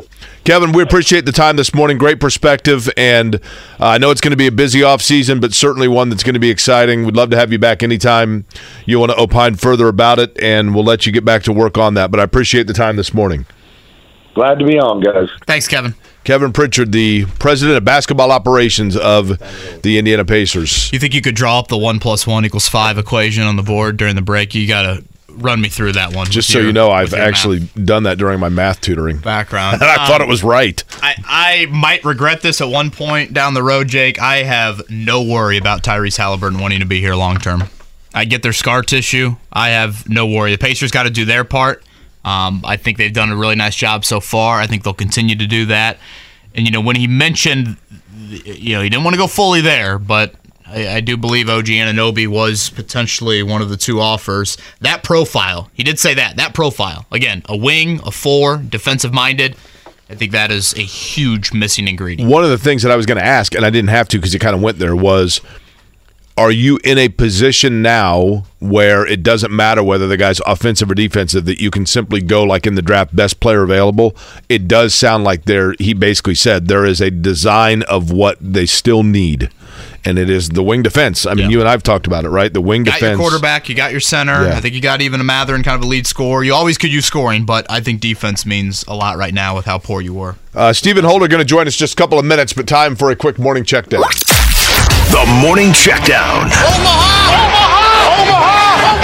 On 93.5 and 107.5 The Fan. Kevin, I'll let you handle the basketball side of it, but in baseball yesterday, we'll let you know that the Braves over the Reds 7-6. It was the Cardinals over the Rockies 9-6 yesterday. Also, the Giants over the Dodgers 5-0. Cubs 14-9 over the Mariners. Tampa Bay Rays still unbeaten 7-2 over the Boston Red Sox, now just 2 wins away from tying a record amongst 2 other franchises to start 13-0, although neither of those 2 won the World Series. Cute fella over the Athletics 12-8, and the Indianapolis Indians on the short end against the St. Paul Saints 10-6. All right, last night in the association, the Hawks and the Lakers, they punched their tickets, I guess, into the bracket, if you will. The Hawks upset the Heat on the road. A great performance from their bench, dominate on the glass. The Heat are the first 7 seed ever to lose in the play-in. So the Hawks will take on the Celtics in that 2-7 matchup. The Lakers, they come back from 15 down against the undermanned by their own doing Timberwolves. They win in overtime. Mike Conley did hit 3 free throws at the end of regulation to force overtime, but the Lakers pulled away. 30-10 for LeBron, 24-15 for Anthony Davis. Dennis Schroeder was very good off the bench for the Lakers. So it'll be the Lakers and the Grizzlies in the 2-7 matchup. For the Timberwolves and the Heat, they will have a chance to keep their seasons alive later this week. That sets up tonight's win to stay alive games. Raptors and Bulls, Pelicans and Thunder. Life is so much more than a diagnosis. It's about sharing time with those you love, hanging with friends who lift you up, and experiencing all those moments that bring you joy. All hits, no skips. Learn more about Kisqali Ribociclib 200 milligrams at KISQALI.com and talk to your doctor to see if Kisqali is right for you. So long live singing to the oldies, jamming out to something new, and everything in between. Stephen Holder joins us next right here on Kevin and Corey. Thank you to Kevin Pritchard for joining us. If you missed that, that will be on the podcast, as well as our next guest, Stephen Holder. Gene Keady, by the way, at 9 o'clock. But we'll focus on the Colts right here. From ESPN.com, he is Stephen Holder. Stephen, 2 weeks in a day out, you think there's a consensus inside that building on what they're going to do?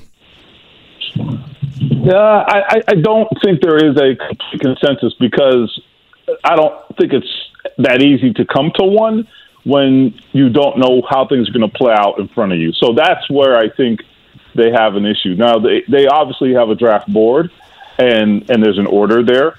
And at least as it relates to the quarterback, they will have them stacked. Now, can that change? Yeah, maybe. And they just literally got done doing, actually, I don't think they're even done yet. They may still have a couple of the top 7 visits, or top 30 visits, left with some of these quarterbacks. I forget the schedule, but the point is there's still some room for that to have some movement, So I would say right now they're probably close, but I think the uncertainty in how things are going to go in terms of order, I think that's probably causing a little bit of fluctuation for them.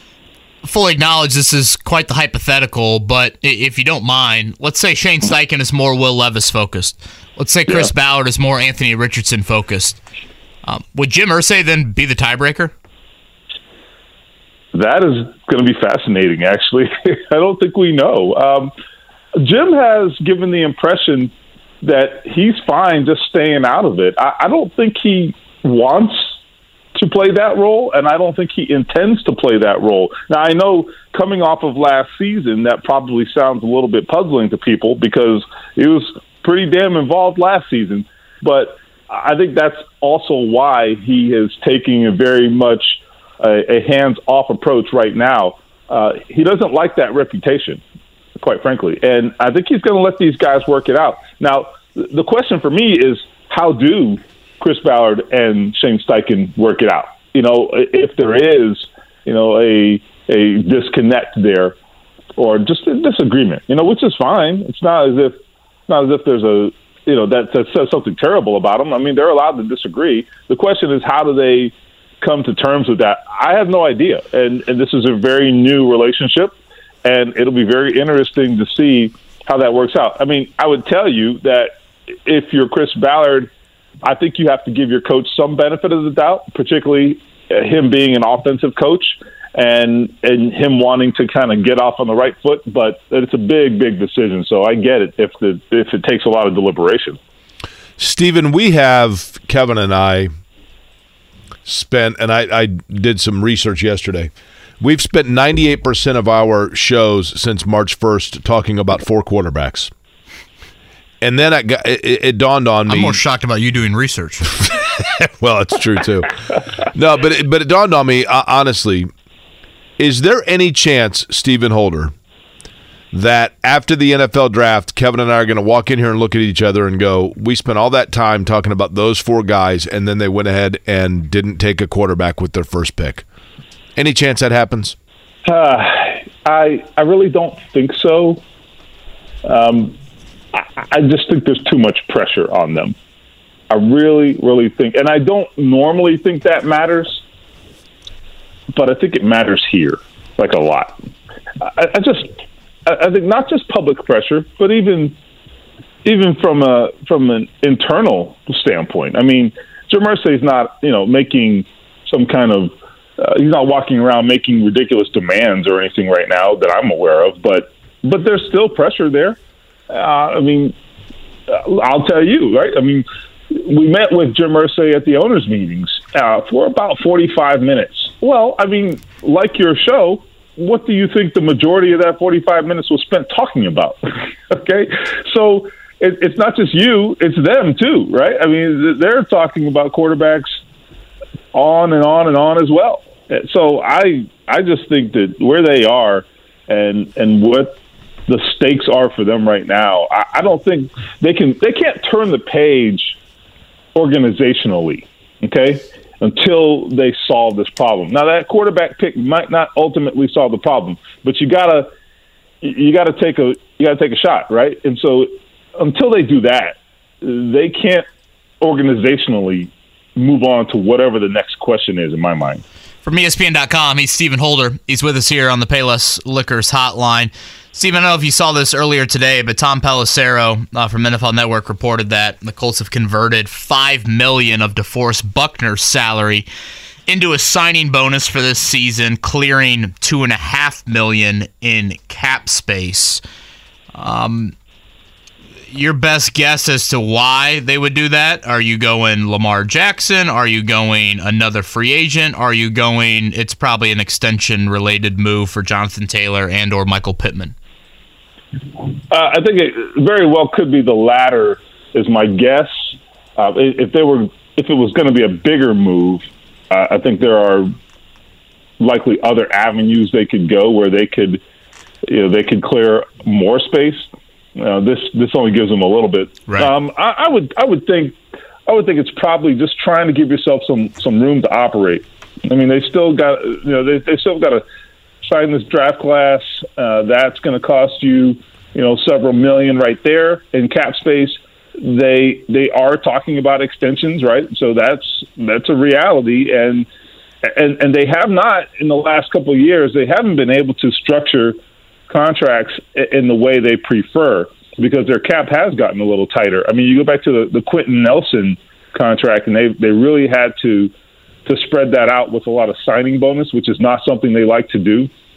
And so they like to to kind of go year to year with the cap, not to get into the weeds, but when you don't have a lot of cap space, you end up having to spread out the cap impact for your big contracts. If you have the cap space, what you can do is you can put a bulk of it in the first year and then give yourself flexibility in the years to come. So I think it's really just a matter of them trying to operate more along the lines of where they want to be. They haven't had to do this stuff in the past, and so this is a little new for Colts fans, them having to make these adjustments to contracts. But that's what happens when your cap gets a little tight, and they do have a lot of re-signed players who they drafted who have now earned big contracts. Steven, what percent of the way, 50%, 70%, what percent of the way are the Colts to having a roster that is, I guess you're never at 100%, but having a roster that is ready to potentially have a young quarterback plugged in to that is conducive to that quarterback being able to organically be comfortable in learning the NFL? That's a good question, and it's interesting because I would have had a very different answer before last season.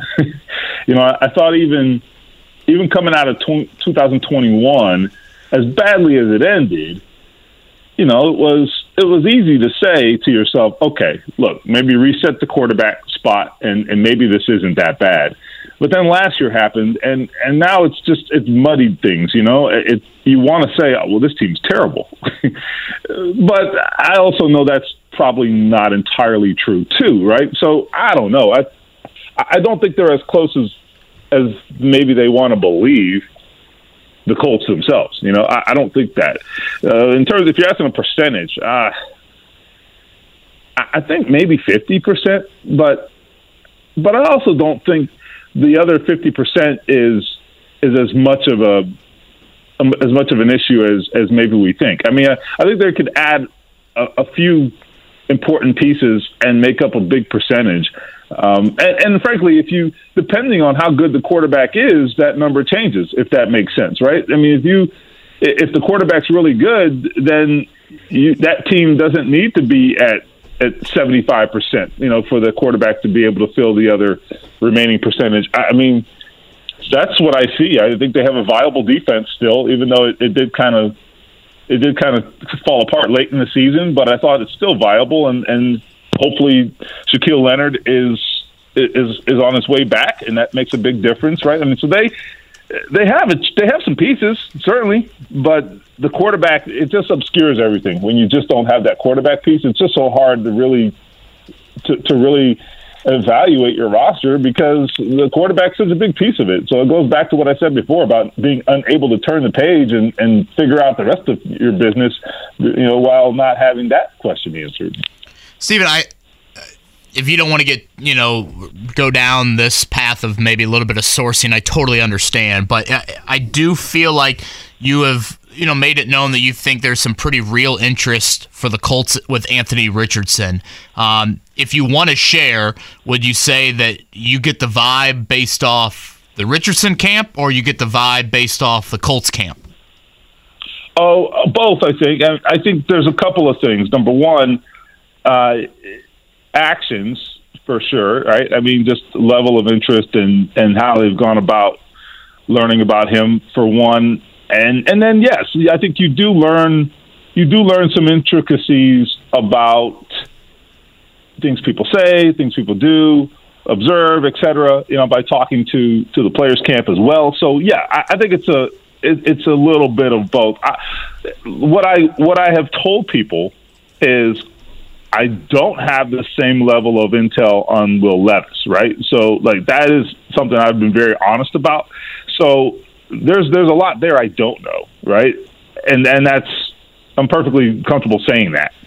But I also know enough to know that the way they've approached Anthony Richardson, to me, it seems pretty genuine and speaks to them being very, very interested. And look, I also think there's also some of my evaluation there is also my own evaluation, which is I think with him, what sort of tilts the scale for me is upside. Because I think I think all these players' floors are fine. I think they'll be fine. And we can get into the completion percentage with Anthony Richardson, but I just think when you talk about just how little he's played, I think if he had another year of college in a half-decent situation, obviously it would be a much different conversation next year in the draft, right? So in the long term, 3 or 4 years from now, I don't think it's going to matter. I think the growth is going to be the growth no matter what. If you don't think he's ready now, it doesn't mean he won't be the same quarterback 3 or 4 years from now, right? So I don't necessarily care that much about that. We can't judge him with the same eye maybe as these other players because he just hasn't played enough. So anyway, I hope I answered your question, but it definitely is sort of a mix when I talk about what I've observed and learned about Richardson. I get this feeling where that information has come from, I should say. Yes. Steven, let me give you like this gut feeling I have, and then you can tell me that my gut feeling is totally inaccurate. I get this feeling that Will Levis is probably the safer of the two in terms of knowing or understanding what you are going to get right out of the box. Anthony Richardson has more intrigue because it appears as though there's more open space for him to open up the Ferrari, which he hasn't been able to do yet, and that's intriguing. And so therefore there's more interest in Richardson league-wide than with Levis, and that part of the Colts getting tantalized by Richardson could in fact be the peer pressure that there is this greater intrigue about him league-wide than with Levis. Is that an unfair statement? I think there's some truth to that for sure. I mean, the way you describe Richardson is true. I mean, I think with Levis, look, I mean, it's kind of what I just said.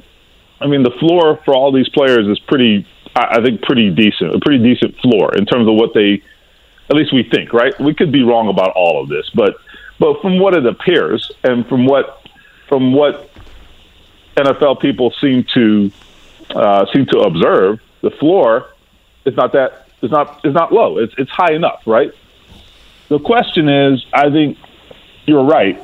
You're in this AFC conference with very, very high-end quarterbacks. You look back at, say, Patrick Mahomes, and I'm not comparing anybody to Patrick Mahomes. I'm just saying, with Patrick Mahomes, there were a lot of questions about how it would translate, how he played in college, all of that, right? I'm not talking about completion percentage or any of the numbers, none of that. Just style and that kind of thing, right? How would it translate? And what we know now is that he had these really unique abilities that ultimately have made him the quarterback who he is. So I think that's something you got to think about. Josh Allen, I think, also another guy, really unique abilities, right? Just his athleticism and his arm strength, the power he sort of brings to the position. I mean, those are unique things that set him apart. And that I would also say, as it relates to Chris Ballard, what does he look for? He looks for uniqueness. He looks for unique traits like that. You can look at a lot of the players he's drafted, even early in the draft, they have really unique aspects about them. And so that's one of the things that I also kind of bring into the conversation when I think about how they may approach this. Steven, last one from me, and thanks for making a little adjustment with us here on this Wednesday morning time-wise. I don't know. I'm just guessing based off your employer, it'll probably be somebody within your building that would get this, but has there been like any whispers or chatter about Jeff Saturday having a tell-all on ESPN or, even like a story with you? It's been, eerily quiet since we got him on the boat back when Shane Steichen got hired, a couple months ago. Yeah, I haven't heard anything about Jeff Saturday. It's a good question, though. I can't say that I haven't wondered what he's up to and what's next. Maybe I'll give him a call. That might be interesting. My last call with him was very interesting, so I'll leave it at that. But I kind of am curious. So you make a good point. But no, I have not heard anything about that. It would certainly be compelling, and I would watch it. I'd say that. Has there been an official announcement that he's going back to ESPN? No. Have we seen that? Not to my knowledge. I don't know anything about it. That doesn't mean they haven't talked, but right. I don't know anything about that. No. I am kind of curious what his next move is going to be. I know he has some outside business interests. that were pre-existing, and I know he's obviously been indulging in some of that, but and I don't know the details. I just know he has some other business interests that, people got to make money, right? That's fine. So, but yeah, I don't know what else is going on with him from a media perspective, though. Do you think his employment, I'm talking future, obviously, with the Indianapolis Colts completely out the door, and by that I don't mean coaching. I mean working in some sort of suit and tie venture. Right.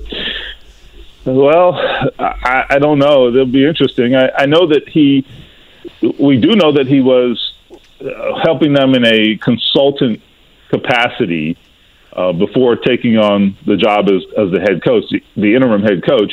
My understanding is that he and Frank Reich in particular, I wrote this earlier, they had a sort of a standing weekly meeting where they would talk about different concepts. And I know that him and former offensive line coach Chris Strasser talked pretty regularly.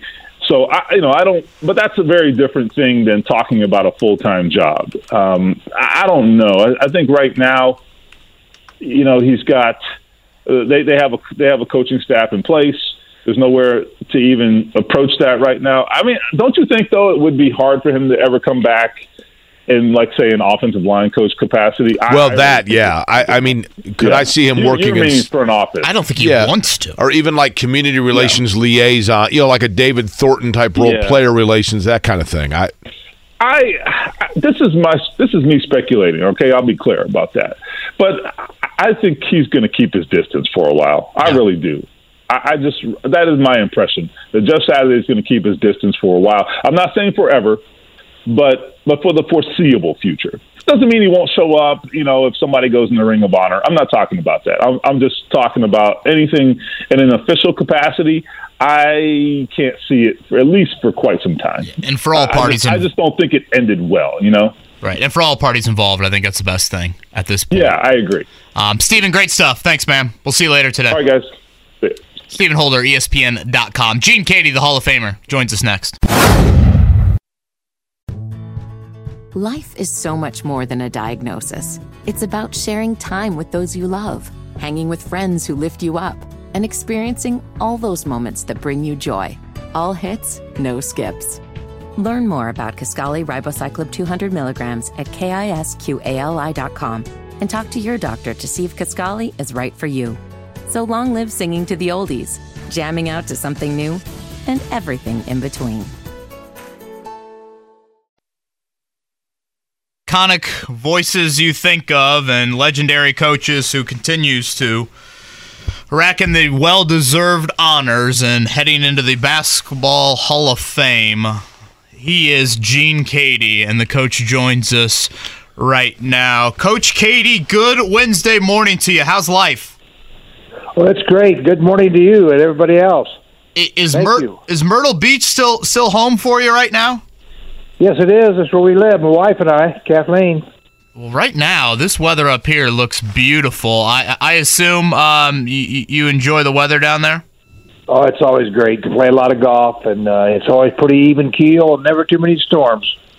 Well, the obviously big news for you, Coach, and congratulations, because a Basketball Hall of Fame is a Basketball Hall of Fame with Gene Keady in it, and you had a legendary career, a tremendous coaching career, and I'm just curious, first and foremost, can you kind of take us back to when you got the call that you were going to be enshrined in the Basketball Hall of Fame in Massachusetts, just what your overall emotions and reaction were?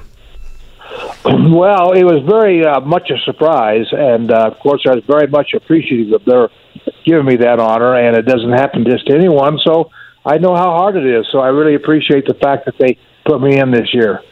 Coach, of everything on your resume, what are you most proud of?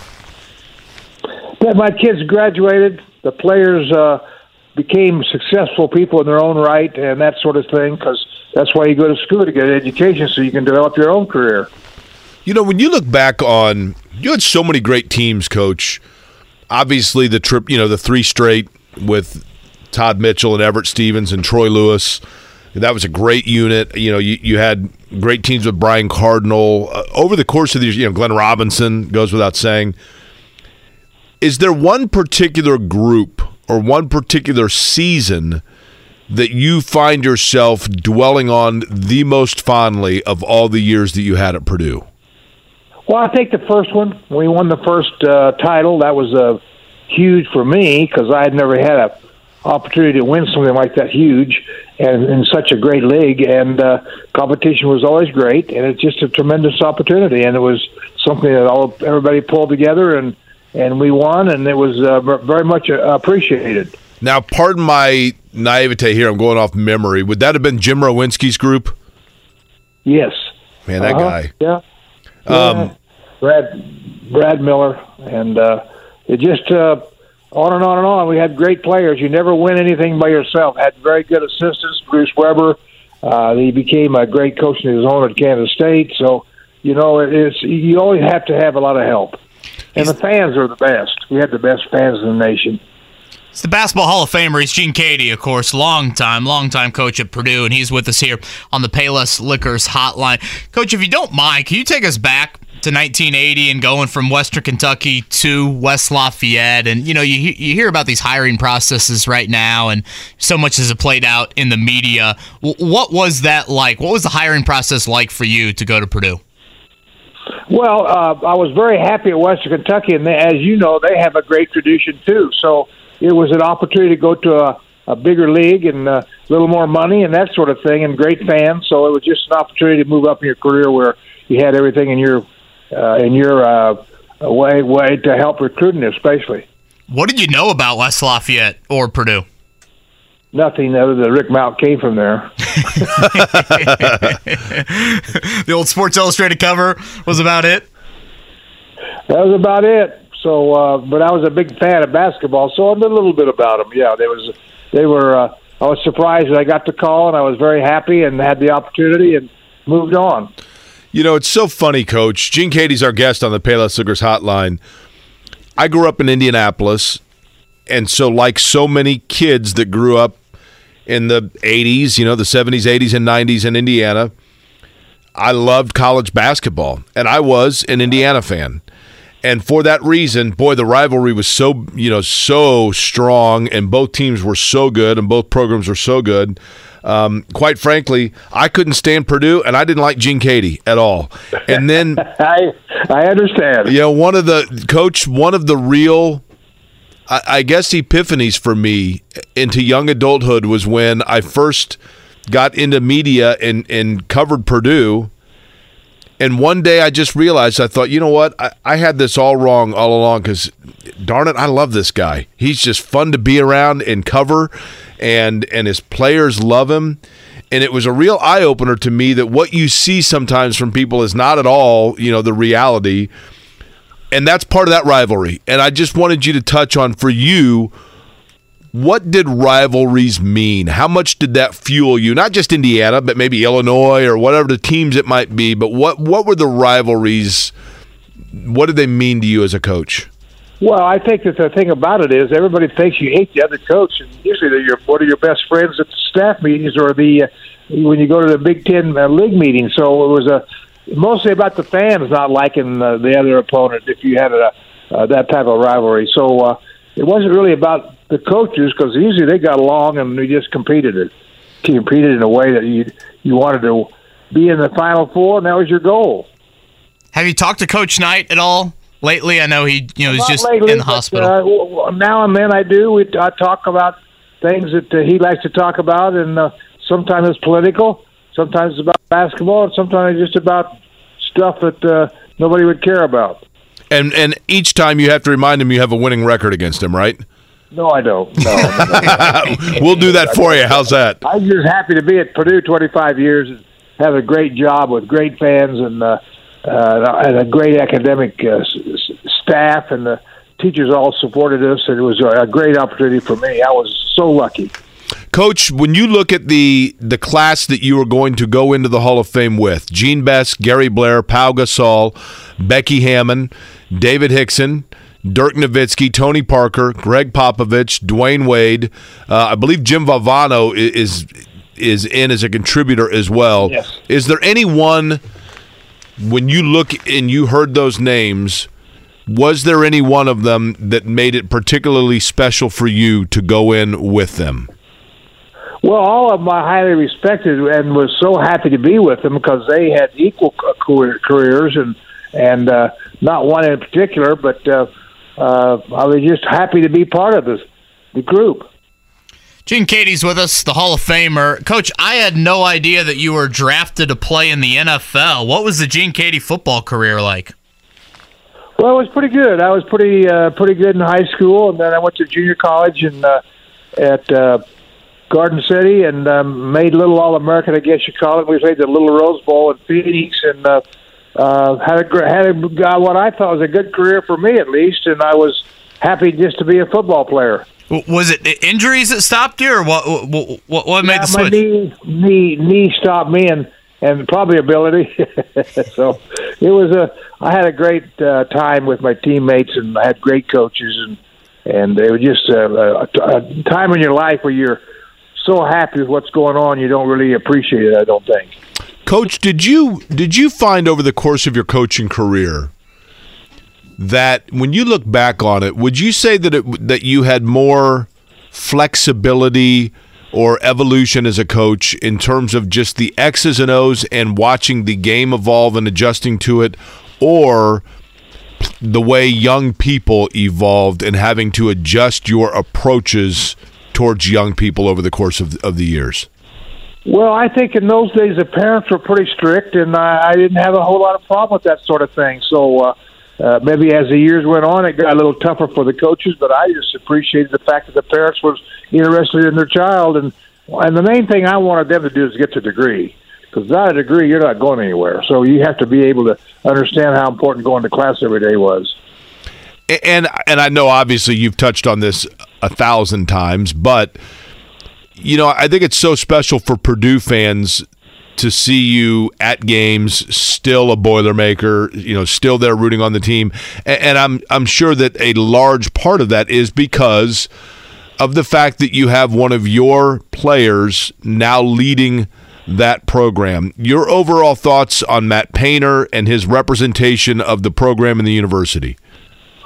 Well, I better like him. I picked him. They let me pick who I wanted, and that's who I picked. So he's a great guy. Does a very, very good job recruiting and understands the game in a way that you're able to win with. So he was a guy that I really had fun coaching because you could get on him and he wouldn't take it personal. That succession plan worked out so well, right? Bringing him in and then kind of handing things over. I mean, that's really rare, Coach, isn't it? To be able to have that opportunity, number one, for you to do that, but number two, for it to work out so seamlessly.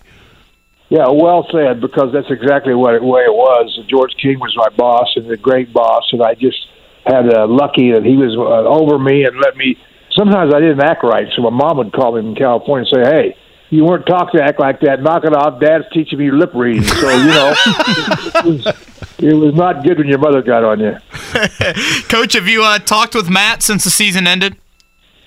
Oh, yeah, once in a while. But I don't like to bother him because I know he's so busy with recruiting and taking care of his own weightlifting and that sort of thing. So I just don't want to get in the way.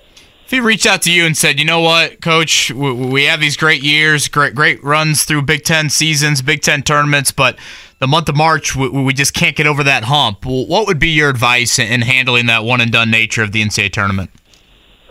Oh, wow. Stay positive. Keep working with your kids. Work on fundamentals. Make sure you get guys that listen and be able to improve each year.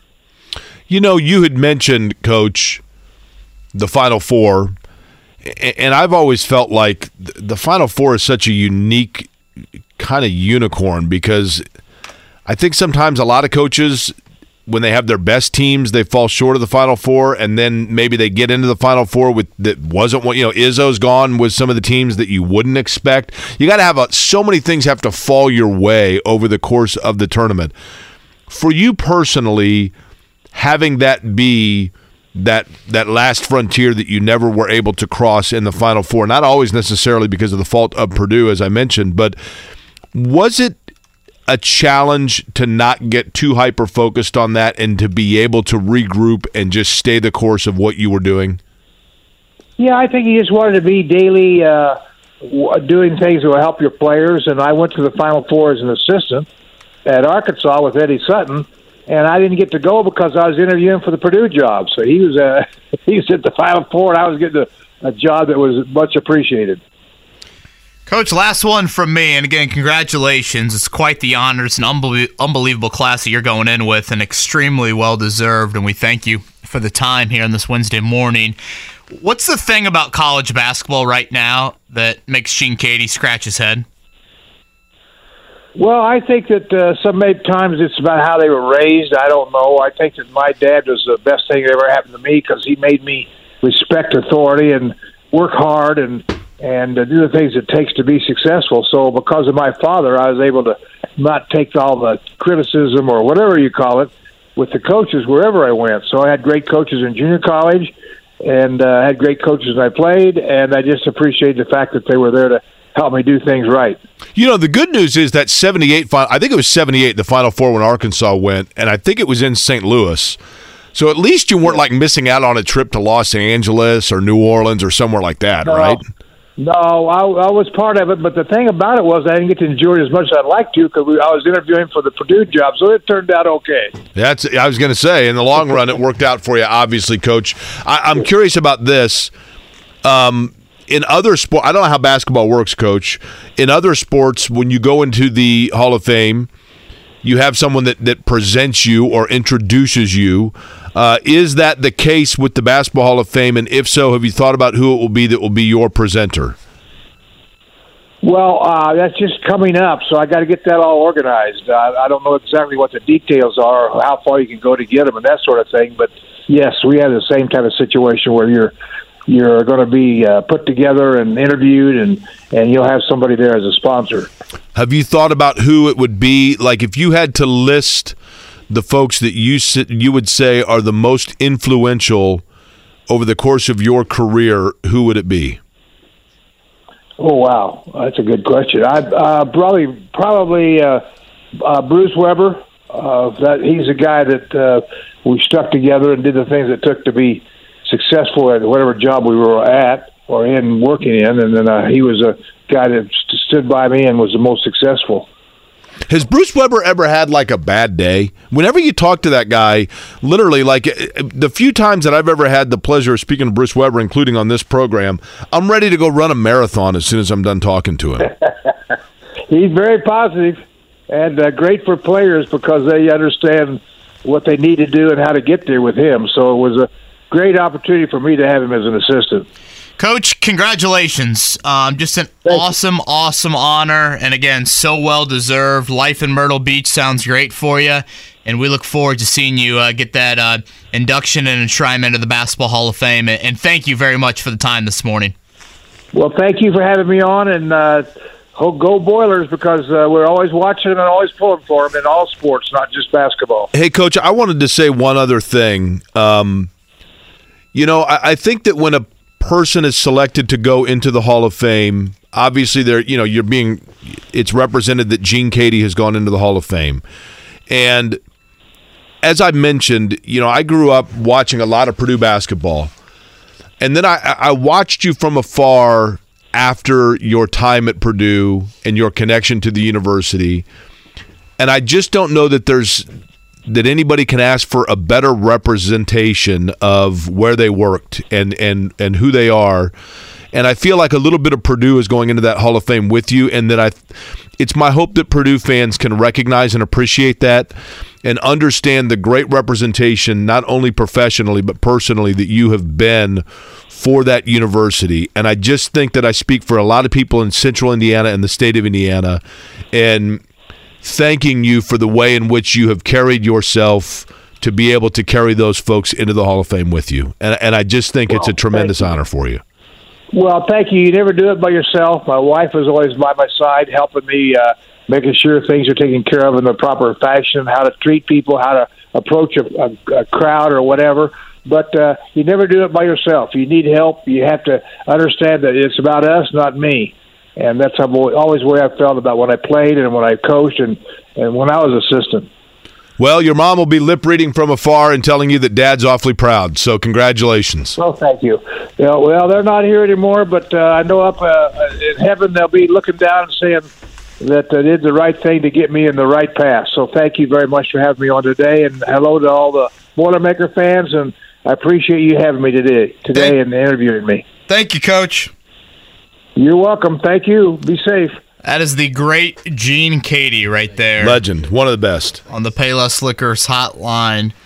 A guy from Kansas, Jake, that certainly had quite the impression on West Lafayette and Purdue Nation for multiple decades, and really cool. Just embodies everything about Purdue, right? Like he's Purdue Pete, right? And to be frank, Jake, he created so much of that. Obviously Purdue had, some history before he got there, but what he was able to do there for multiple decades is a big reason why, people view Purdue in the light that it is viewed right now. So great to hear. He sounds like he's in pretty good health as well. 86, is that right? Man, probably still golfing. Live in yeah, Myrtle Beach. What if you had to go big old coastal Carolina fan, right? He'll be 87 on May 21st. Wow, 87. Boy, he sounds great. He does. I had no idea about the NFL. Did you? Yeah. Oh yeah. I know that Did it last long? He was he's kind of a Kansas athletic legend in the state of Kansas. Went through junior colleges there, and 19th round pick of the Steelers. Can you think of a better team that fits Gene Keady than the Pittsburgh Steelers? Yeah, the Purdue Boilermakers. And that's the other thing, the 19th round. It's like Johnny Unitas. For that matter, what year was he drafted? I think it was 59, I believe it was. Because what year was Unitas? I wonder if they were in the same draft class. Because Unitas was drafted by... Where was Gene mocked? Was he mocked to go earlier than the 19th round? There were actually, I don't know if you know this or not, one of the better morning radio shows in Townsend, Maryland, spent literally every day talking about debating Johnny Unitas or Gene Keady. Which one was the better draft pick? 55 for Unitas, 58 for Keady. And he was a 9th rounder. 19 rounds. Of course, back then, there obviously weren't as many teams, right? Yeah, 223rd. Overall, which right now, you got about 250 picks? Yeah, so that'd be draft. 7 rounds. What's his 40 time? Yeah, I don't know his 3-cone. Yeah, His did he have an combine? Anthony Richardson type combine for Gene Keady? So great stuff from him. And tomorrow in the 9 o'clock hour, we'll have kind of the equivalent in terms of a Hall of Famer. That'd be Bob Costas. He's going to join us tomorrow at 9 o'clock. So certainly looking forward to that conversation. Pretty good day with Kevin Pritchard, Stephen Holder, and Gene Keady. All of those will be up on the podcast. Before we get to a pop quiz, 317-239-1070, let's hit a morning checkdown. The Morning Checkdown. Omaha! On 93.5 and 107.5 The Fan. We'll begin with Major League Baseball. Yesterday, it was the Reds short end against the Braves, 7-6. Cardinals 9-6 winners over the Rockies. Are you going to abandon being a Reds fan? Are you going to abandon following this team? I feel like I need to play that every single time we talk about the Reds. It's one of the wild things to think what the Bengals have done since that comment. You're right. Yeah, I'll just go next door, man. And they're pretty darn good over there. Literally across the street, right? They share a parking lot and a giant parking garage. That parking garage, actually, top floor of it's the Bengals outdoor practice facility. Cubs over the Mariners 14-9. Indianapolis Indians short in against the St. Paul Saints yesterday by a score of 10-6. 11:05 first pitch over at Victory Field for the Indians. Last night in the NBA, we got the first round of play-in games, and for the first time in the history of the play-in, which I think is only a couple of years, the Miami Heat, a 7 seed, has lost. They lost to the Hawks last night, so that means Atlanta will be the 7th seed in the Eastern Conference playoffs. They will take on the Celtics. So right now we have 3 series in the East. Celtics, Hawks, Sixers, Nets, Cavs, Knicks. The Bucks will await the winner of one of 3 teams. The Heat are still alive, but they will take on the winner of tonight's matchup. That is the Raptors and Bulls. So it's a must-win game for Toronto or Chicago. The winner of that will then take on Miami. And then the winner of that game will be the 8th seed in the Eastern Conference playoffs. Out west last night, it was LeBron, Anthony Davis, and the Lakers coming back to beat the Timberwolves. Minnesota had a 15-point lead on the road, and for the 19th time this year, they blew a double-digit lead. They lost in overtime. Actually, it was the Lakers that blew it late. That was Anthony Davis fouling Mike Conley on a 3 with 0.1 on the clock. Conley hit all 3 free throws, and the Lakers won in overtime. Here was LeBron last night on that wild end of regulation. No, I mean, we discussed it on the bench. The play was between me and AD. We discussed it on the bench, and then, we move forward. I mean, because we still got 5 more minutes to play, so, that's how we started overtime. I mean, we outscored them in OT 10-4, so we was able to, recalibrate, get our game back, and then go on. I think we scored the first 5 points of overtime, and, it was good for us. I'll tell you what, between LeBron with 30 and 10, and then Anthony Davis, if he's healthy, 24 and 15 last night. I don't sleep on the Lakers, I'm telling you. Dennis Schroeder was huge off the bench with 21. So it'll be the Lakers-Grizzlies. That is the 2-7 matchup out west. The Kings-Warriors is 3-6. 4-5, the Suns versus the Clippers. Paul George out to start that series due to a knee injury. It'll be the Nuggets as the 1 seed awaiting Pelicans Thunder winner tonight will take on the Timberwolves. One of those 3 teams will take on the Nuggets out west. Now, Mark, you swooshed. Is there another sport we should be talking about? I mean, there's always sports going on. Yeah, of course. You're off to Long Beach, right? Yeah. Yeah, Long Beach Friday. So the race will be on Sunday. The Long Beach Grand Prix. Easy for me to say. I believe Scotty Johnson can correct me. I believe that's a noon Eastern start. Is that right? Or 3 Eastern start. Yes. Noon Pacific. Also, Colts converted some of DeForest Buckner's contract money, so moving some salary cap space around. There's some news there, too. Yeah, we talked with Stephen Holder about that. Again, I tend to think a little bit more possible contract extensions than anything, but certainly something to note on that. And Shane Steichen will meet the media later today. The first week of the Colts offseason program is underway. All right, we come back. We will hit up the pop quiz, 317-239-1070. Give us a call. Pop quiz is next. Life is so much more than a diagnosis. It's about sharing time with those you love, hanging with friends who lift you up, and experiencing all those moments that bring you joy. All hits, no skips. Learn more about Kisqali Ribociclib 200 milligrams at KISQALI.com and talk to your doctor to see if Kisqali is right for you.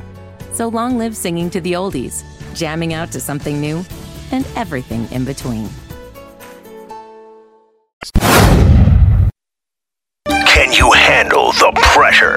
Sharpen your pencils. It's time for the Pop Quiz with Kevin and Query. Brought to you by Jiffy Lube, Indiana's favorite oil change since 1985. Okay, I'm looking at it right here. The hardest pop quiz I've ever seen. Come on. This is easy. 0 chance. 3, 4, and 5?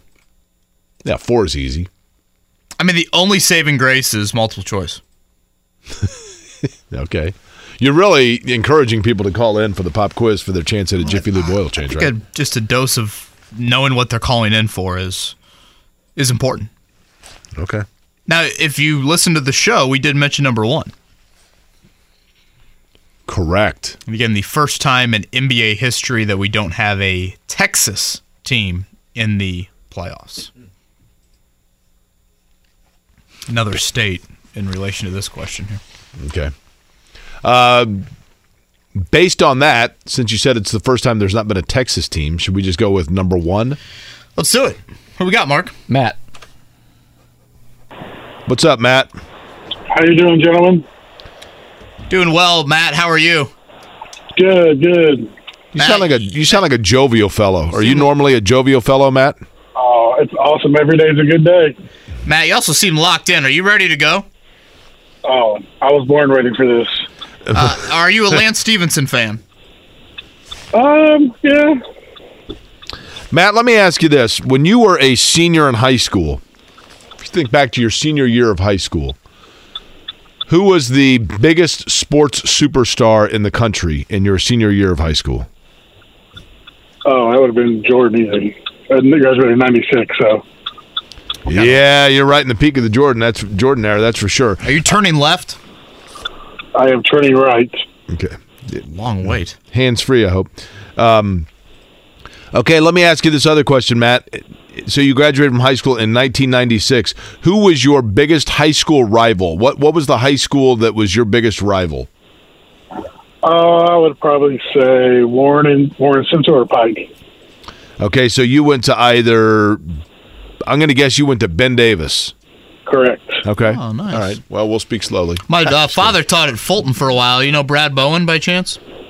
I know Mr. Bowen. I do.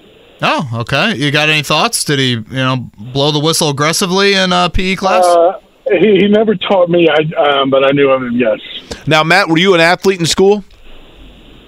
I played a little bit of baseball, but didn't play in high school. I decided to go to work, make some money. So yeah, that was Matt, nothing wrong with that. At that age, growing up on the West Side, were you like all aboard Captain Comeback and what the Colts were doing?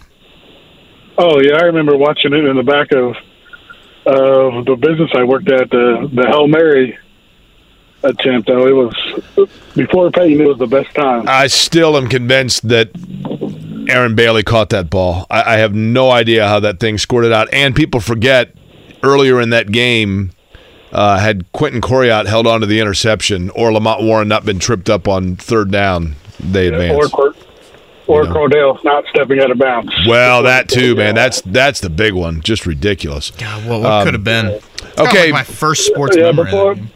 Before this year, that was one of the best sports moments of my life. Like, it was a pretty good year. Sure. Incredible run. Well, Matt, thanks for calling in. Jake, you want to lead off with number one? All right, here we go. Question number one for you, Matt. Say something real quick. I want to say, first of all, I'm sorry. I want to say thanks for Kevin for reaching out after the BD championship. I appreciate it. This is Zane's dad. Oh, so I appreciate that. What's up, Matt? Congrats to Zane. That was an incredible effort, man. That was a hell of a performance to watch, and good luck to Zane here in the pending college choice. Oh, I appreciate it.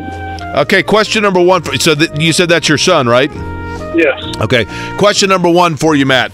Now that your son has reopened his his recruiting in terms of college basketball, next year you most likely will be watching him play for who? The college of his choice. Come on, now he's a smart fellow here. He's Matt for that. Matt, we've talked about him on this show, and you probably heard me say, I was like, this has the writing all over it of like 3 years from now watching the NCAA tournament for him on a really good team as a really mature player and helping somebody in a nice run in the tournament. So best of luck on that. I appreciate it. Question number one. With the Lakers advancing as the 7th seed in the West, now we'll wait for the emergency vehicles to go past. I'm parked. You're good. Okay. With the Lakers advancing now as the 7th seed in the West and their win over the Timberwolves last night, all 4 California NBA teams are in the 2023 NBA playoffs. When was the last time that all 4 California teams made the playoffs in the same season? It never happened before. Matt listens to the show. You aren't going to sneak anything by him. All right, number 2 here. The Sabres of Buffalo lost last night and were eliminated from NHL playoff contention. The Sabres' 12-year playoff drought puts them at a tie for the longest active playoff drought in the 4 major North American sports leagues. Who are they tied with? And I think a fire truck driving by might be a good hint for this one. A, the Seattle Mariners, B, the Detroit Tigers, C, the New York Jets, or D, the Charlotte Hornets? Oh, I want to... It's one of those last 2. And their last playoff win would have been here, Scotty? Or one of their last ones would have been in Indy? Oh, that was the Jets. Okay, question 3. Luis Ariz became the first player in Miami Marlins history to hit for the cycle last night. The Marlins were the last Major League Baseball franchise to have never had a player hit for the cycle. Which team has gone the longest without a player hitting for the cycle? The Cubs, the Royals, the Phillies, or the Redlegs? Oh, this is a guess on this one, but I'm going to go with the Phillies. All right, number 4 here, Matt. The Celtics played the NBA Finals for 10 straight seasons from 1957 through 1966. They lost only one of those 10 series. Who kept the Celtics from winning 10 NBA championships in a row? A, the St. Louis Hawks, B, the Minneapolis Lakers, C, the LA Lakers, or D, the San Francisco Warriors? It's a city in which I have previously worked, Matt. Well, that could be any of them. I'll say St. Louis. Okay. Last question for you. On this day in 1909, the first Major League Baseball stadium made of steel and concrete opened. Many of the workers during its construction enjoyed steak and cheese sandwiches. Was it Forbes Field in Pittsburgh, Shibe Park in Philadelphia, the Polo Grounds in New York, or Crossley Field in Cincinnati? Shibe Park. Look at that. Boy, I thought this was pretty difficult. I should have known Matt was calling in there. Matt, how's Zane's shoulder doing? Oh, he's fine. No issues at all, man. All good to go? A little bit injured before the regionals, and he just taped them both up just to go through, but no worries. Matt, you know the thing that made Ben Davis's championship, I thought, so great, and as a parent, I want you to tell me if this is an accurate statement, because you saw it obviously up close. That was a true team.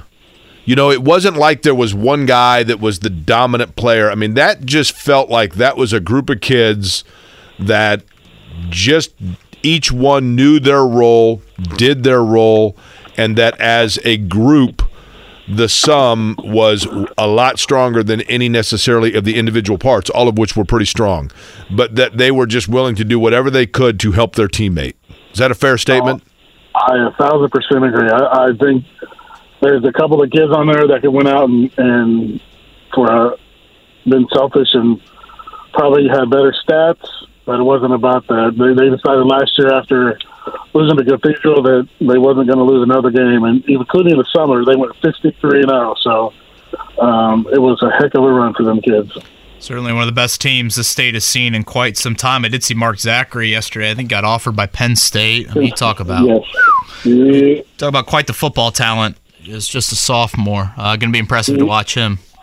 He is a heck of an athlete, but an even better kid. Yeah, it's great to hear. Well, great work, Matt, on the pop quiz. So you got number 1 right. He listens to the show. He knows it's the first time. Correct. All 4 California teams have made the NBA playoffs.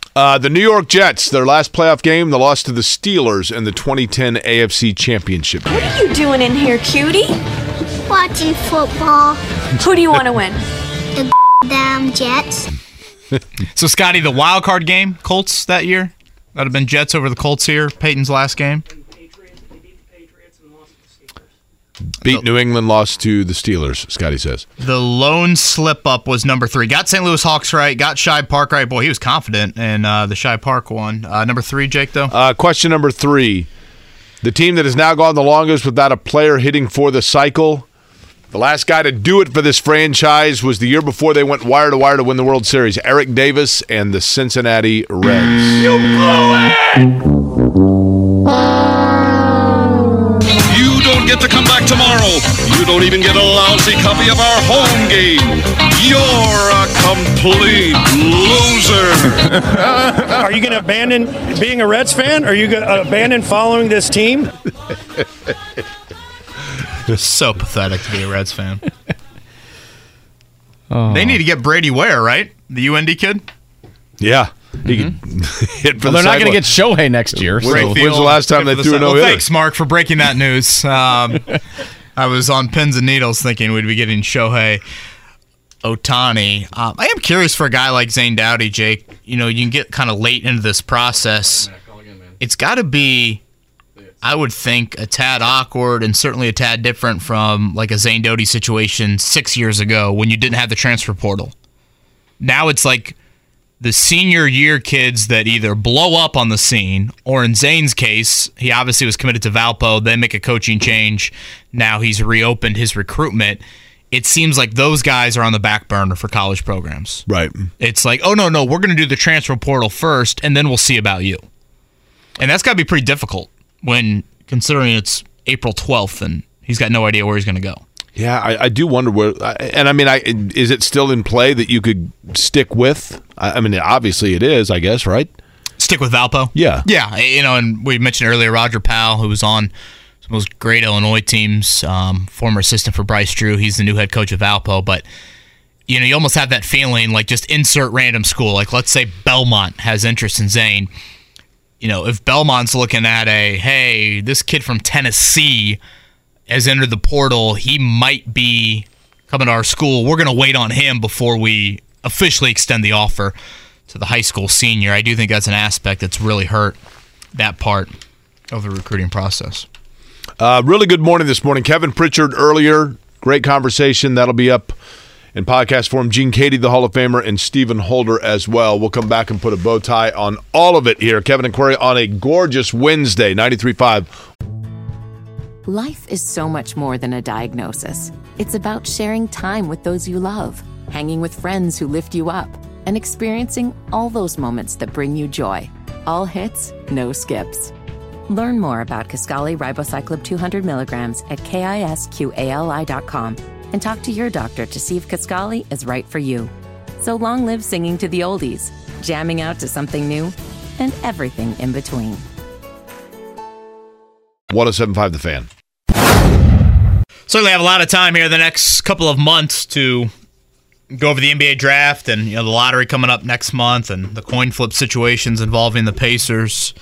ESPN Jonathan Givony just came out with his latest mock draft.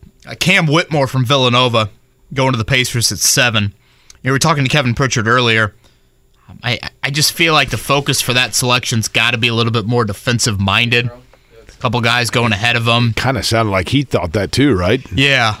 Jarris Walker out of Houston, probably more of a power forward, and then Asar Thompson. There's Thompson twins from that Overtime Elite. We talked about them before on the show.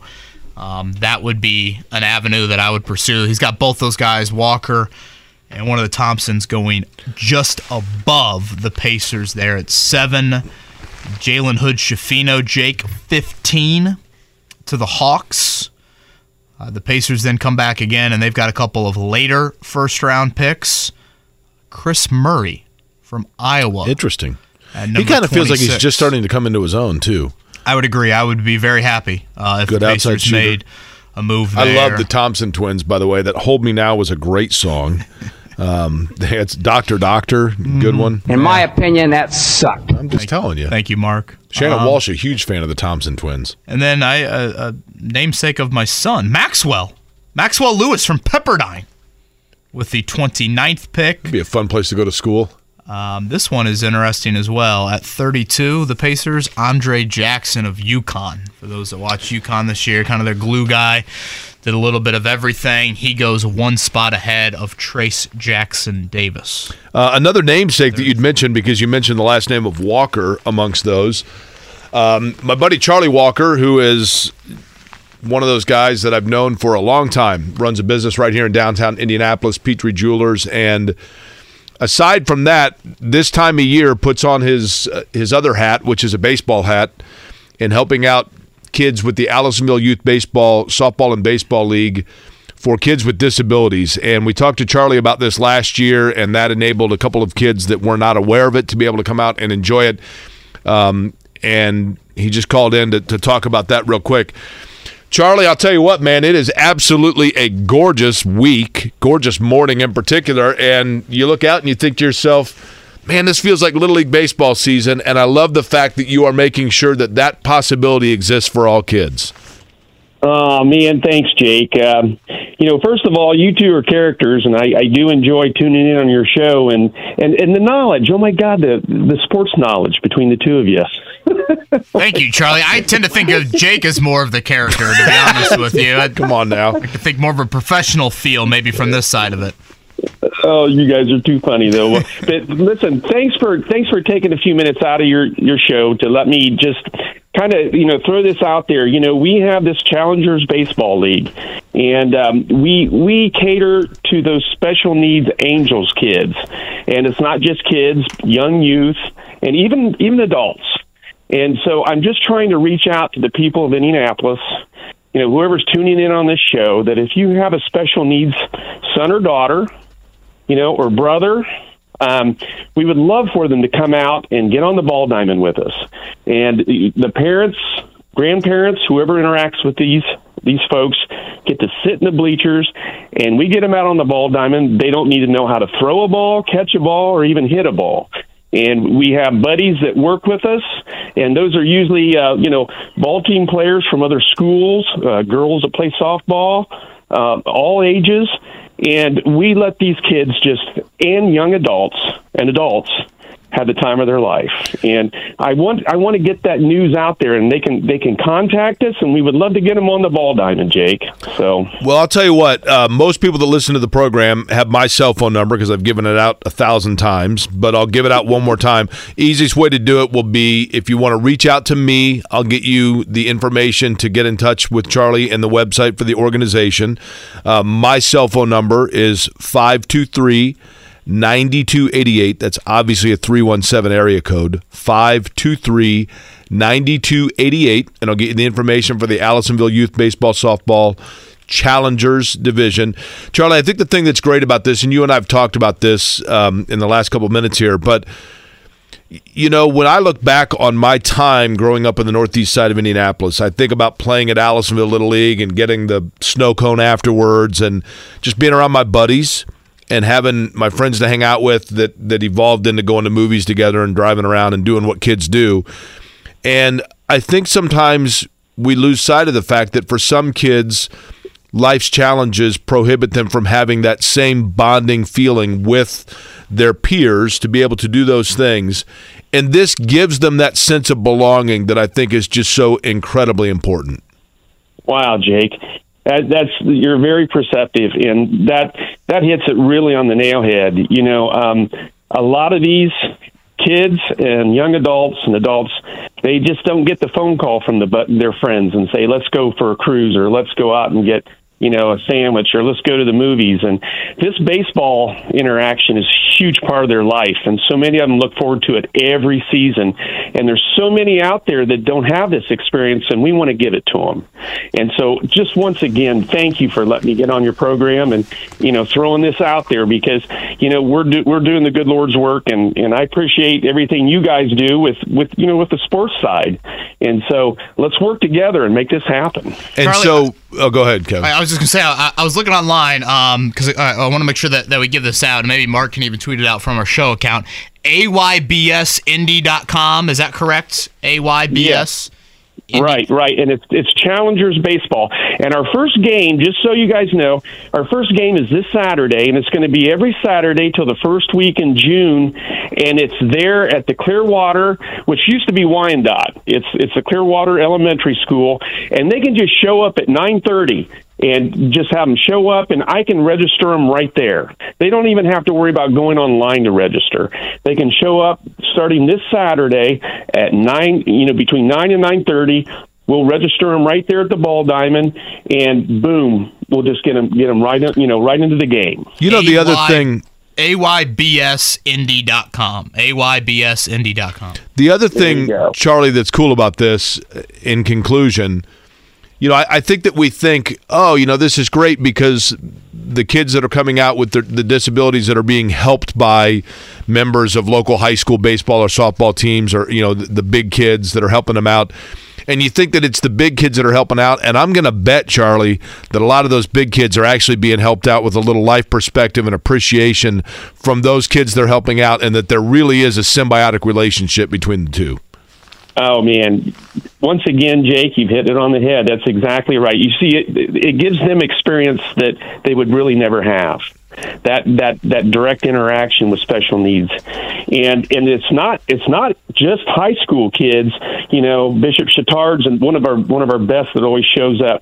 We've got the young little peewee girls and the youth girls softball and the minor league boys, and it's amazing the people that step up to the plate to be buddies with these, and it's such a wonderful experience. It's just all the way around. So I just can't say enough about it. But thanks again for letting these people possibly hear this out on the airwaves, so we can bring them in. Charlie, just want to say thank you. Here to close, my mom taught special ed for 30 years, and so my brother and I were very fortunate to be, really exposed to organizations like what you're trying to do here, obviously Special Olympics, and just provide that opportunity for a little bit of normalcy and to see the joy on those kids' faces.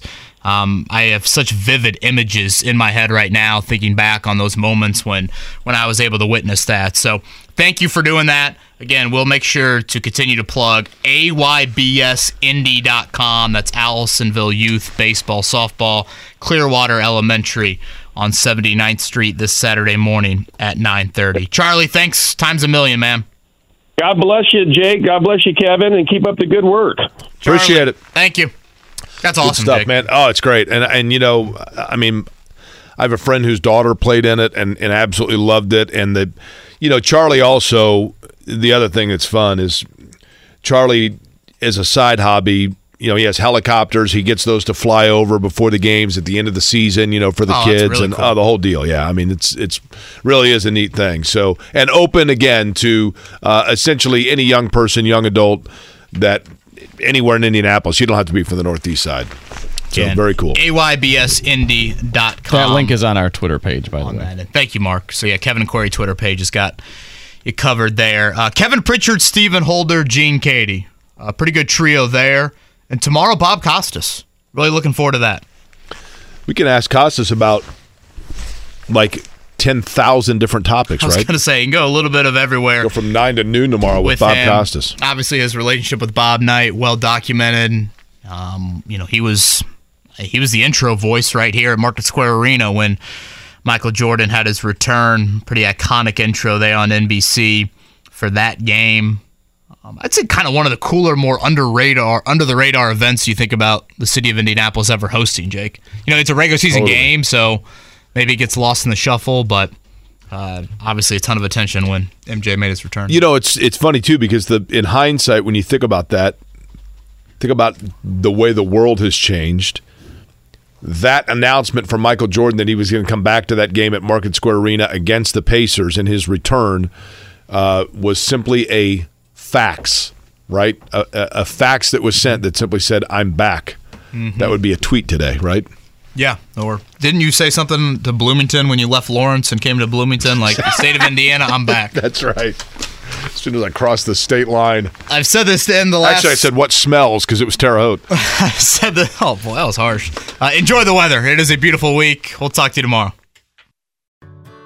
Whether it's audiobooks or all-time greatest hits, long live listening to your favorites. Learn more about Kisqali Ribociclib 200 milligrams at KISQALI.com and talk to your doctor to see if Kisqali is right for you.